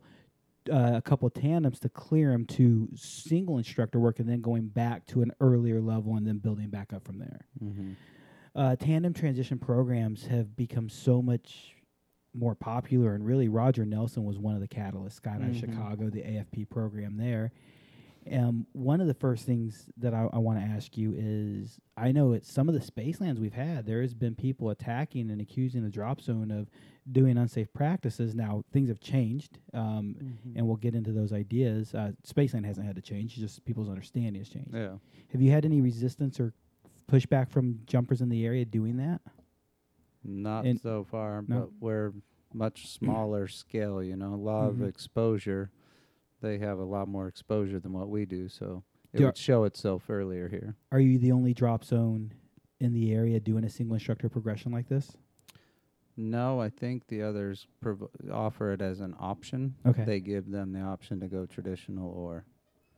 So it's not like it's a foreign thing. You're not having to fight a new battle. No, and the people that have come in have really respected the idea, but also the word of mouth from the people that we have taught has been a pretty big factor in the people that are coming into the program, and they believe in it so much that they're already sold by the time they get to that tandem. They've been talking to 3 fun jumpers who learned through our program now, and so we find pretty common by the time you get to the tandem, they already know what they want to do and are trying to sell you on taking their money. But I'm sold, buddy. Give it to me. yeah. So, fortunately, USPA had made a point of clarity. They actually put in the policies that says a tandem can get you to single instructor work. What are you having your students do on those first couple tandems? Like, first tandem, what am I going to do at your DZ?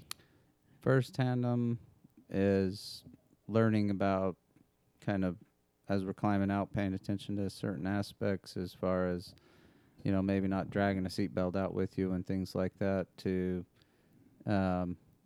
mostly on that jump is largely the experience of seeing what as far as free fall portion. And then once we open up, I'll put their hands in the toggles and have them fly us around. And I treat it as if they are an AFF student on a radio and how I talk to them even from the first one. But that's because I know if they come in the future, then that's going to help me. But I don't necessarily have that written as like an SOP for how we do it. But I'll try and teach them how to fly the parachute as much as I can right from the very first time. And then after letting them fly the parachute around, I'll typically show them some of the capability of a parachute. We fly only Micro Sigma with 340 mains, even though we're at 2,500 feet, and we'll have 7,000 foot density altitudes. That's the only tandem rig that I have. They're Sigma 340s. Mm-hmm. Do you think you're going to have to change what that canopy choice is as you grow and have other tandem? Because right now you can be very peculiar or picky with your tandem instructors, and you have quality guys. As you grow, do you think you might have to have larger mains available for bigger TIs? No, I do feel like there is a maximum size I would hire as far as a TI. Okay. As far as weight limit. Especially with a 182, you have to consider those things. In a caravan in the future, there's definitely a potential for that change, but I don't see that as a near future change. So the potential's there, long run, long term. I want coachable people. The 2 things that I won't keep around is incompetent and incapable. If you're not learning or don't give a shit, then I'm not going to keep you. But I want coachable people, and people can be taught how to fly. I find that even on a straight in, that canopy provides me more lift and a better shutdown than flying a 370 every single time, because you have speed to transition into lift. Yeah. And if you have no speed and they flare high, they're actually worse off on a 370, in my opinion, than on a 340. How do you feel? I mean, in what way? Because that canopy continues to sink and doesn't stall out and stall surge you. The 370 has enough lift that it actually stops you in that high flare, and it stall surges after. The 340 typically doesn't stall surge as bad and actually continues to sink, and they can hold that flare, and it's not a bad landing. I find it more forgiving. Okay. Makes a lot of sense. I know the Icarus 330 it's the same way. I'd rather have the 330 over the 360 because it shuts down way better. You have more lift. Taking a 280-pound tandem student, I actually have better landings than a 220-pound tandem student on the Icarus 360s. Oh. It's been years since I've jumped a Sigma. Goddamn, 15 years since I've jumped a Sigma. So Well, these are Sigma 2s, so when they Haven't were even shot jumping those at them, all. you probably only were on the Sigma 1, which yeah, opened absolutely. a lot more in a stall surge, kind of like a reserve, because they set both brake settings, and now Mhm. they've reduced it to only one. Just the outers. Just your primary. Okay. Your secondaries are not studied. So on that first tandem, you have them fly with you some. In free fall, are they pulling at all? Are they wearing altimeter at all? No. Mainly just the experience of like, hey man, here we are on a Mhm. skydive. Let me check it out. Let me gather my senses. Mm-hmm. Tandem 2, their second jump. What are they going to do? Second jump, they're responsible for calling the climb out and giving the count after they receive the thumbs up from the instructor. The intent of that skydive is pretend I don't exist. It's your job to save your life. I'm going to watch. If you need me, I'll give you a reminder through hand signal. But we do a front flip out the door, and I explain to them that the purpose of this front flip, yes, it's going to be fun, but you need to realize your orientation, so you have to keep your eyes open and see the ground coming, sky. When you see the ground that second time, then you need to open up. If you open up and your momentum was to carry you over to your back, the only thing that's going to fix this situation is your arch. So especially in a slow 182, it wants to do that. Yeah. And so I utilize that nature of that flip as a training tool to really make them emphasize that arch, because as soon as they think they've arched, you start to roll to your back, and then they really do. So But- true, though. And then it pulls you back Yeah. around, but it's going to come around anyway. Just that's Yeah. part of leaving that slow plane on the front flip. And then after that, I tell them they're going to have 5 seconds to pick a heading.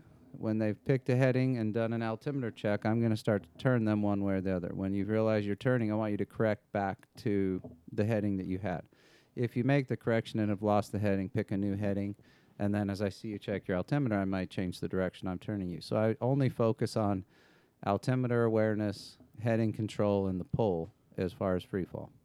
And then under canopy, it's their job to help me clear the brakes. They've been explained that when they clear the brakes, they're going to have to feel the release.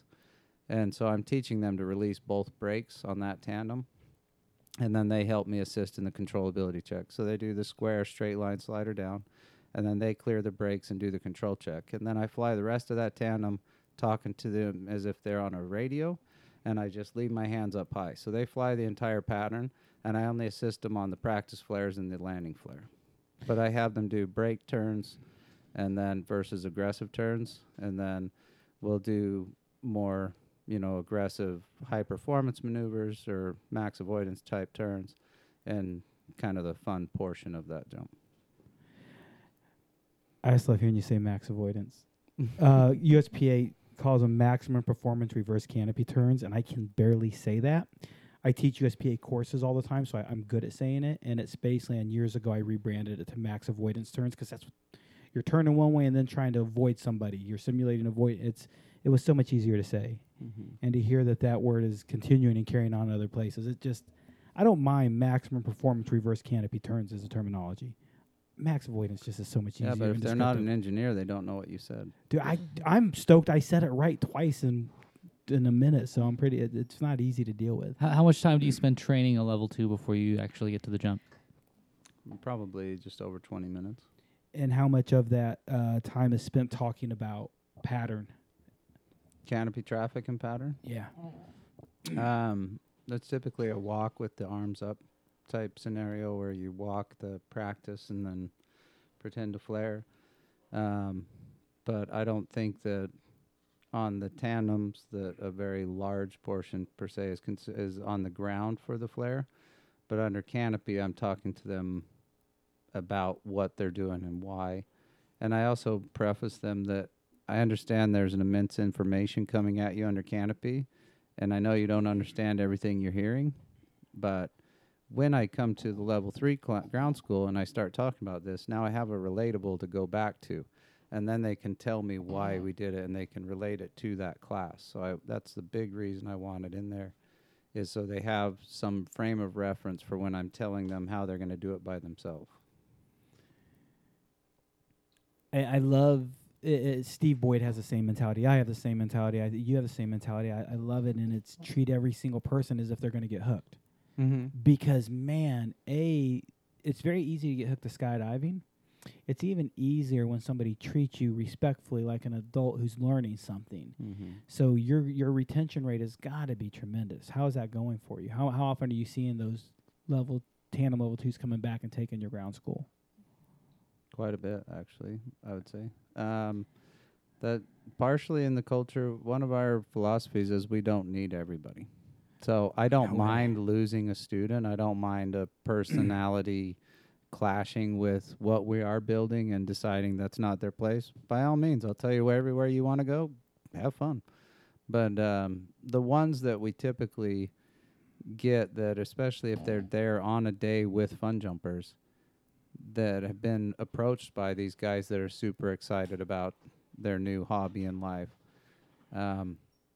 they're so infected by that energy that you can hardly stop them from coming back. You know, that's where they want to be. You've got them coming back to now AFF, and you say it's 10 jumps with an instructor. Mm-hmm. 10 jumps. You guys are wearing cameras. Yes, every jump. It's so hard. It's such a loaded, easy question. Some people say wearing cameras is a huge advantage, and if you don't see that advantage, I think you're either lying or foolish. Now, I do understand where people say the disadvantages is the hazards. It's the snag hazards. It's the distraction. It's these other things. I understand their statements. Doesn't mean I agree with their statements, right? I think if an instructor is overwhelmed by a camera, they are in over their head on an AFF jump anyway. If you can't put a camera on your head and push record and stop and just do your job, then you shouldn't be an instructor. And it's so hard because I agree 100% with that statement. But then somebody's going to go back and say, well, it's just that easy to wear a camera. Yes, as an instructor, because you have enough skydiving experience to understand skydiving. Mm-hmm. You can't sit there and turn that argument and go, well, if it's just that easy, I got 100 jumps. I can just push buttons and forget it's there. No, skydiving's not second nature to you yet. Mm-hmm. Yeah. So it's a distraction. It's a snag hazard. How do you feel about that statement? It's a danger up there. I've had my camera caught, maybe you're coming in for a stop. I've definitely had it snag in somebody's, gripper on their leg as their leg was coming by and kind of jerked my head to the side. I've seen video where I was the cross partner and the student held the pilot chute. And while I was trying to clear it from their hand, I can't see that bridle went around my camera like 3 times but cleared on its own. So the potential is absolutely there. Yeah. You can't argue that it doesn't create some kind of opportunity. What kind of mount are you using then? At that time, I had the sticky mount, but I have not made the rule to go to the roller mount, but we've been discussing that as starting this season with that rule. Yeah. Because if Jimmy somebody wears the roller. Yeah, we have several on the drop zone already, but I haven't broke down and bought one. It's I'm a huge advocate of it. I've loved and wanted a roller mount for a long time, and I think any jumper wearing it, some jumpers will argue like, man, I'll never deploy my main in a way that it'll snag my camera. Okay, let's just pretend that's true. Let's just go with you're Superman and you're perfect, and that's never going to happen. When you have the spinning diving malfunction, you're going to cut away sideways, and your reserve lines are going to scrape by the side of your helmet. And now it's going to snag your camera. That's a bigger issue, and that happened to our buddy, Hank. Mm-hmm. Hank, that's exactly what happened to him, and he had a sticky mount GoPro, and it fortunately snapped his camera off and not his head, not his neck. He went out and bought a fuel with a cutaway and the roller mount, and I mean, he's like, man, stepping up my safety. Yep. I bought him an AAD. I was like, well, before we, do this thing, we get married, like, you're going to be jumping an AAD. That's the best prenup ever, dude. We're not getting married till Plus I buy you an AAD. I was like, vasectomy and, AAD. Now we're saving the world. Yeah. You're reducing your carbon footprint. You're such a freaking hippie. Thank you for noticing. I mean, I'm already in a carbon heavy industry. I was like, well, we're not going to be needing to, do that. We've got babies. They're 18 years and older and pay us thousands of dollars, and it is like a family. Like, I'm not a maternal person, but with these kids, and well, they're adults. Yeah. But Some they call older us than us. Ma and Pa, and I love it. Even Timmy calls us Ma and Pa. Remember like, being the young guy on the drop zone at some point in your I life? do. What happened? I talked a lot of shit to the old guys. They left, and then everybody seemed to be younger than me. That's kind of how it went for me. That's where it's headed in that general direction. By far, I'm not the Is old. that accurate, Nick? That sounds pretty much perfect. Yeah. Definitely not the old guy on the DZ. There's a lot of older guys, but on staff, there's not very many older guys. It is. It's turns been out. a while since I've worked in an environment where I was, the kid. lower end of it. Yeah. So now guys are doing student progression. You're doing traditional style AFF as far as the progression, just single instructor. In other words, single instructor or just go out and get comfortable, touch your handles, go do some turns, Yeah. release you. Yeah. After the release, They're we'll go in do that some area, turns. Yeah. So pre-traditional, they're doing 10 jumps with an instructor though. Mm-hmm. So at some point they do flips and shit. Yep. That's literally number 9. I Flips and shit. spend a jump after turns. I spend a jump on moving forward and backward, trying to teach leg awareness because so many people are defeated in the swoop to docks by never finding their legs. Mm-hmm. And so before we go and start doing flips and all the getting exciting, I have them find their legs. And I find that especially when they're doing backflips, if they haven't figured out where their legs are, they're going to go into a pommel horse scenario and start doing multiple backflips. Which I is don't- only funny when you land. Yeah, During it but all, when it's you exciting. have to fly into that, it's Yeah. like, well, I really do like my neck, so I'd rather not get cracked. So you just would prefer to teach them to stop doing that before you have to. And then, so I find that forward and backward movement really helps a lot with finding the legs. That jump isn't like hugely critical as far as them moving on, but as far as them having to achieve some specific task for qualifying to go on. But I want them to use that jump as kind of a relax before because they just did all the tough stuff, the 360s. They've just did the thing that everybody's daunted by and typically struggles the most with. Mm-hmm. And now that they've made it through that, just that little bit of forward and back is kind of a relaxed dive, and then the fun begins because now you've kind of learned how to start flying yourself. Now let's start learning how to fly with somebody else. So I want them to have a basis of how to get to somebody. And so we spend time with that swoop to dock and trying to learn that awareness of tracking flat and tracking delta track versus a flat track, Mm-hmm. and trying to recognize the difference as far as getting down to a group of jumpers or trying to get away from a group of jumpers. And so we spend time there as well. So you really fill in my questions. Where do the extra jumps to get to 10 come from? Mhm. And one is leg awareness, which you remember Spaceland. We have a jump built into STP that I think some people get confused. It's exactly what it's for. It's to get people to wake up their legs, understand, use, and work your legs. It's such an important process to any of us flying. And then tracking, which traditionally in USPA programs are done by coaches. You're not leaving to the coaches. You're leaving to the experts, to the instructors. Mm-hmm. Nice, The man. initial. Yeah, the initial. because- The like, let's get this is one of the most critical Sweet. life-saving skills we is. have. Get The your next thing separation. after that is going doing your first solo. But I want them to get excited about tracking right then because they go practice it. That's like what they want to do. But we teach very much the importance of line of flight. And our guys are asking, we broadcast the jump run direction and what the uppers are doing. And we teach them how to read the uppers to where we coach them that's your responsibility. Know what they are. And so they'll ask, hey, is the jump run like this? Because that's what I would be flying if based on these uppers. And so, I love it. yes or no. And, oh, no, this is what we're doing and this is why. So now they're getting re-education. Hold on, I want to stop So right there then for they're 1 second. planning I want to steal what their you just track. said. I want to emphasize what you just said. Your fun jumpers aren't coming to ask you what they should do. Your fun jumpers are coming to you, telling you their plan and confirming they're right or wrong. Mm-hmm. Man, if you're listening to this and you're skydiving and you're going up to an instructor, to a DZO, to anybody, and you're asking them, what should I do? Pull your head out of your poop hole and do what Steve is suggesting. Educate yourself. Look at what the plan is. Please ask us, hey, this is what I think it's going to be. Anytime anybody real. comes up to the DZ and says, this is what I think I should do, man, what a culture you're breeding, bro. Thanks for noticing. That's one of you, when you were the lead instructor here, since I've been done being the lead instructor, I've consulted with all you guys. Mm-hmm.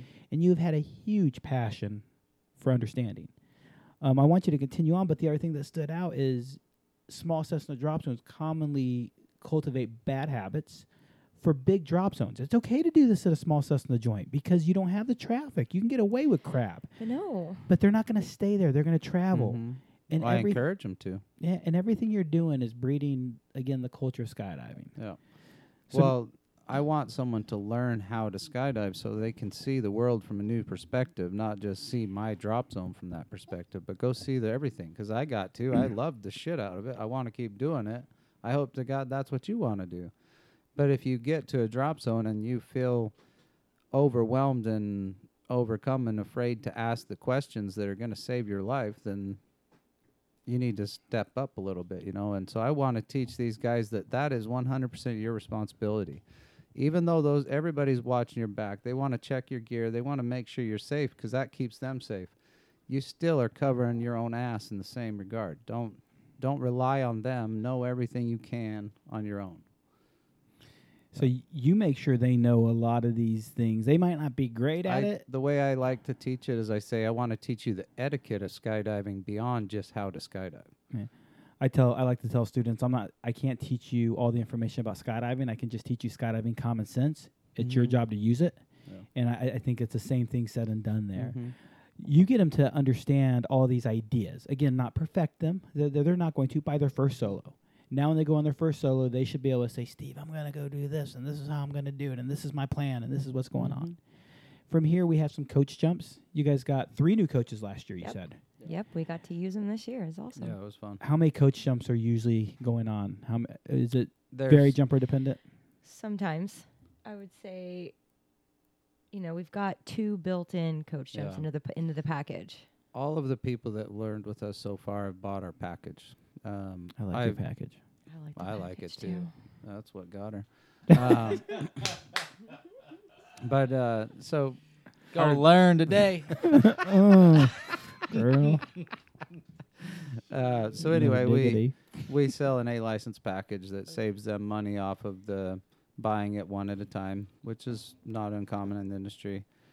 But everybody has bought that because I sell them on, if you'll do the financial commitment, we will get you your A license. But if you want to come to me one at a time and try and do this, you're going to have a check come up short where you lost hours or you had an extra bill and you're going to miss a jump. And then you're going to be paying to repeat that skydive because you went past 30 days.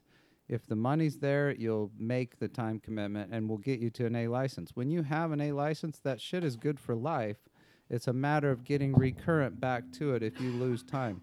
But if you get to 24 jumps and never bother to get that last jump and that documentation, you wasted all the beginning part at a certain point in time, you know, because I've had several in my life that have never finished the program because of some circumstance in their life. But we've found that everybody's finishing the program and achieving that A license by getting that package scenario. So you sounds like you're doing a good job getting them through the program. Small drop zone, once again, another inherent problem. Limited talent pool, limited learning pool, limited things. It's super easy for us to have a mentor program and load organizers because we have so many planes going. What are you doing to cultivate growth from 25? Because once we get past 100, we start seeing true retention. We really need to get them close to that triple-digit number. What are you doing in that zone? We're lacking a bit in that zone, to be honest, because I don't have a lot to rely on. And as far as fun jumpers of that level, we have a handful of the older guys that spent time there, and they do come out and do jump with everybody and kind of teach them stuff. When Timmy, her, and I have time, we try and do those jumps where we can, but that is hard to do when you're the two instructors. And so we do lack a little bit in that department. My long-term goal is that will be my life, is Yes. I will have instructors that teach people, and I'm just going to get on with whichever person I feel like, hey, you want to make a skydive, and teach them beyond that. That's what I want to do for retirement. That sounds like a Brian pretty good plan. Brian Wallace was the drop zone owner in Ogden where we both learned. And Ryan was really similar to what you just described Yeah. in my learning. I love Brian. He yeah, was the amazing. Brian was such a great person to jump with. Mhm. Those dimples that never quit. Right? And but that he's a drop zone owner. I mean, he would sometimes be the pilot. He would sometimes be just doing whatever it was. But on a normal, Saturday when all the fun jumpers were out, he would just get on jumps with anybody. Mm-hmm. And he's over 10,000 jumps now, right? Oh, I'm sure. Oh yeah. Yeah. But yeah, he would just grab anybody. I remember having 15 jumps, and he's like, "Hey, what are you doing? We're doing this now." Yeah. And definitely someone that comes to mind when you Yeah. talk about a role like that. There's definitely many aspects of what Skydive Ogden was in my jumping career that I am adding into what we're doing. Skydive Ogden had a huge influence in what I am today, for sure. So much talent that's come out of there. It blows my mind. Yeah, it's That's, crazy. That's It's a tiny little amazing place. to me. Yeah. We had a core group there that was that.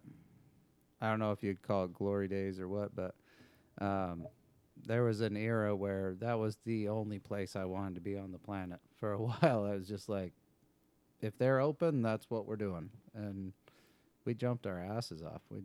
I remember one season there was 1,200 or so jumps, which is pretty good.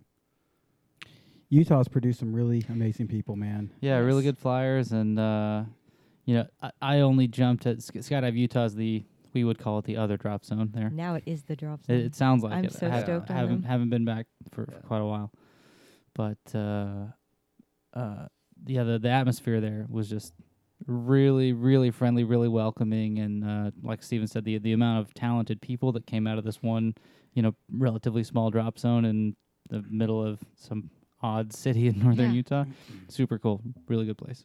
Speaking of small city in the middle of odd places, Skydive awesome. Fun jumpers. You've seen a lot come, you've seen a lot go. People actually travel through and they'll stop and they'll visit, like the Sun Went Away Boogie. I can't Daytime say stars is what what I call it. Daytime Stars. I wanted to ask, did anybody try to wear did anybody wear anything you could stare at the sun with on a skydive? No, people On a skydive? took No. it Oh, in thank their God. suit, but I think the craziest the one was reality. Bo and Riley doing their high pull Mr. Bill. She Ye- froze her ass off. She she was frostbitten. Poor It thing was is wearing amazing like this how cold it paper got. thin onesie, like shiny onesie. She's Mr. Billing on a high pull, and she's just like, "Where's the fire?" When she got down, I was like, "Who does that?" Because it was cold. That was the coolest part. Was it got cold on the ground? I couldn't imagine what it was doing at 13.5 at sunset or sunrise, however you want to call it. Sun gone. Sun went bye-bye. Why do fun jumpers want to stop and visit Skydive Awesome? People are listening. People are traveling. People are going to come visit Oregon. Why do we want to come visit your drop zone? I mean, you've given me plenty of reasons already. Go Our ahead. scenery is pretty epic. We can see 14 mountain peaks when we're climbing up to altitudes, all the way from Shasta in California to Adams and Rainier and Mount St. Helens in Washington. So just being able to see all the Cascades of Oregon, and we're right on the edge of the forest with big lakes. You can see all of the Deschutes River. You can see Smith Rock. You can see obviously Hood is right there and Jefferson right there. So it's just incredible scenery. That's one of the most amazing things we have to offer, and then you have to put up with me. Good The- vibes. The background, was this just at Sisters, or I've seen some photos of landings at the drop zone. I see Sisters in the background. Is that from Madras? Yeah, you can see Oh, yeah. Sisters. off I mean, the airport. super clearly that, and Mhm. was I it mean, obviously, when Broken we were in Mountain or Sisters, something? it was the proximity was better. It Yeah. just was, but we could only see the Sisters from the ground. I mean, there's so many trees. Now, when you're on the ground and you're hanging out, you see 10 mountain peaks, everything from Bachelor to Mount Hood, and then the sunsets are out of this world because Okay. they set behind the mountain, obviously to the west, Yeah. and it's beautiful. That's No. definitely than And the we're pictures I 15 saw from. 15 Yeah. minutes from the lake. So yeah, in the afternoon we'll take a break if it's like over 95. Go to the lake, go to some Testis, paddle for a while, come back, eat, and then get back to Continue jumping. If I will not promise next time I visit Oregon that I will come skydive there, because the next time I visit Oregon might be in January. Not this Okay. January, but the next time I visit Oregon and the skydiving weather is good, I will be there to jump. Cool. And I will definitely come visit regardless. Sorry, the last trip that we made, Valerie and I put a super tight I schedule was gonna say, it together. sounded like y'all really packed up your schedule, and I know you're there for a purpose. Yeah, we were there to explore and understand. Mhm. We saw a lot in a short time. Hood River, Camas, you did. Washington, 2 different waterfall hikes in Washington, Cannon Beach, Crescent Beach, back down the whole coast, and then cut across Mm-hmm. Salem. is basically you'll cut across Salem. We did the same trip. Sahali Falls, Sahaley, and then what's the other one? The Mackenzie. one Kusa? You've got Coosa. Coosa That's Falls, the bigger one, and the Sahaley is the 2 that go down to Yeah. Blue Pool. Mm-hmm. Basically, I mean, there's like a series of 3 on like a Okay. 6-mile loop that Yeah. you do. Yeah, we saw the first 2 or 3 because the Mhm. rest of the loop was super long, and at Yeah. this point, I think I took Val on 14 some miles worth of hiking one day. And so when we got to the end, she's like, "Nope, we're not doing it." I'm like, "Baby, if you'll walk like 2 miles with me to go see these 3 falls, I'll thank you." I love waterfalls, so we There's- crammed all that in. Next time, Trail of 7 Falls, visit you guys. Thank you so much for coming and doing this tonight, guys. Anything else you want to tell your friends, your family, your jumpers back home? I mean, if you're gonna skydive awesome, and we appreciate the support and keep being patient and growing with us. Come for the jump, stay for the family. Steve, I love everything in life. I'm glad I'm alive. one of That's my all I got. One of my favorite things is when you said Belize, the first thing and the only thing Steve said for 5 minutes was, "That was a good time."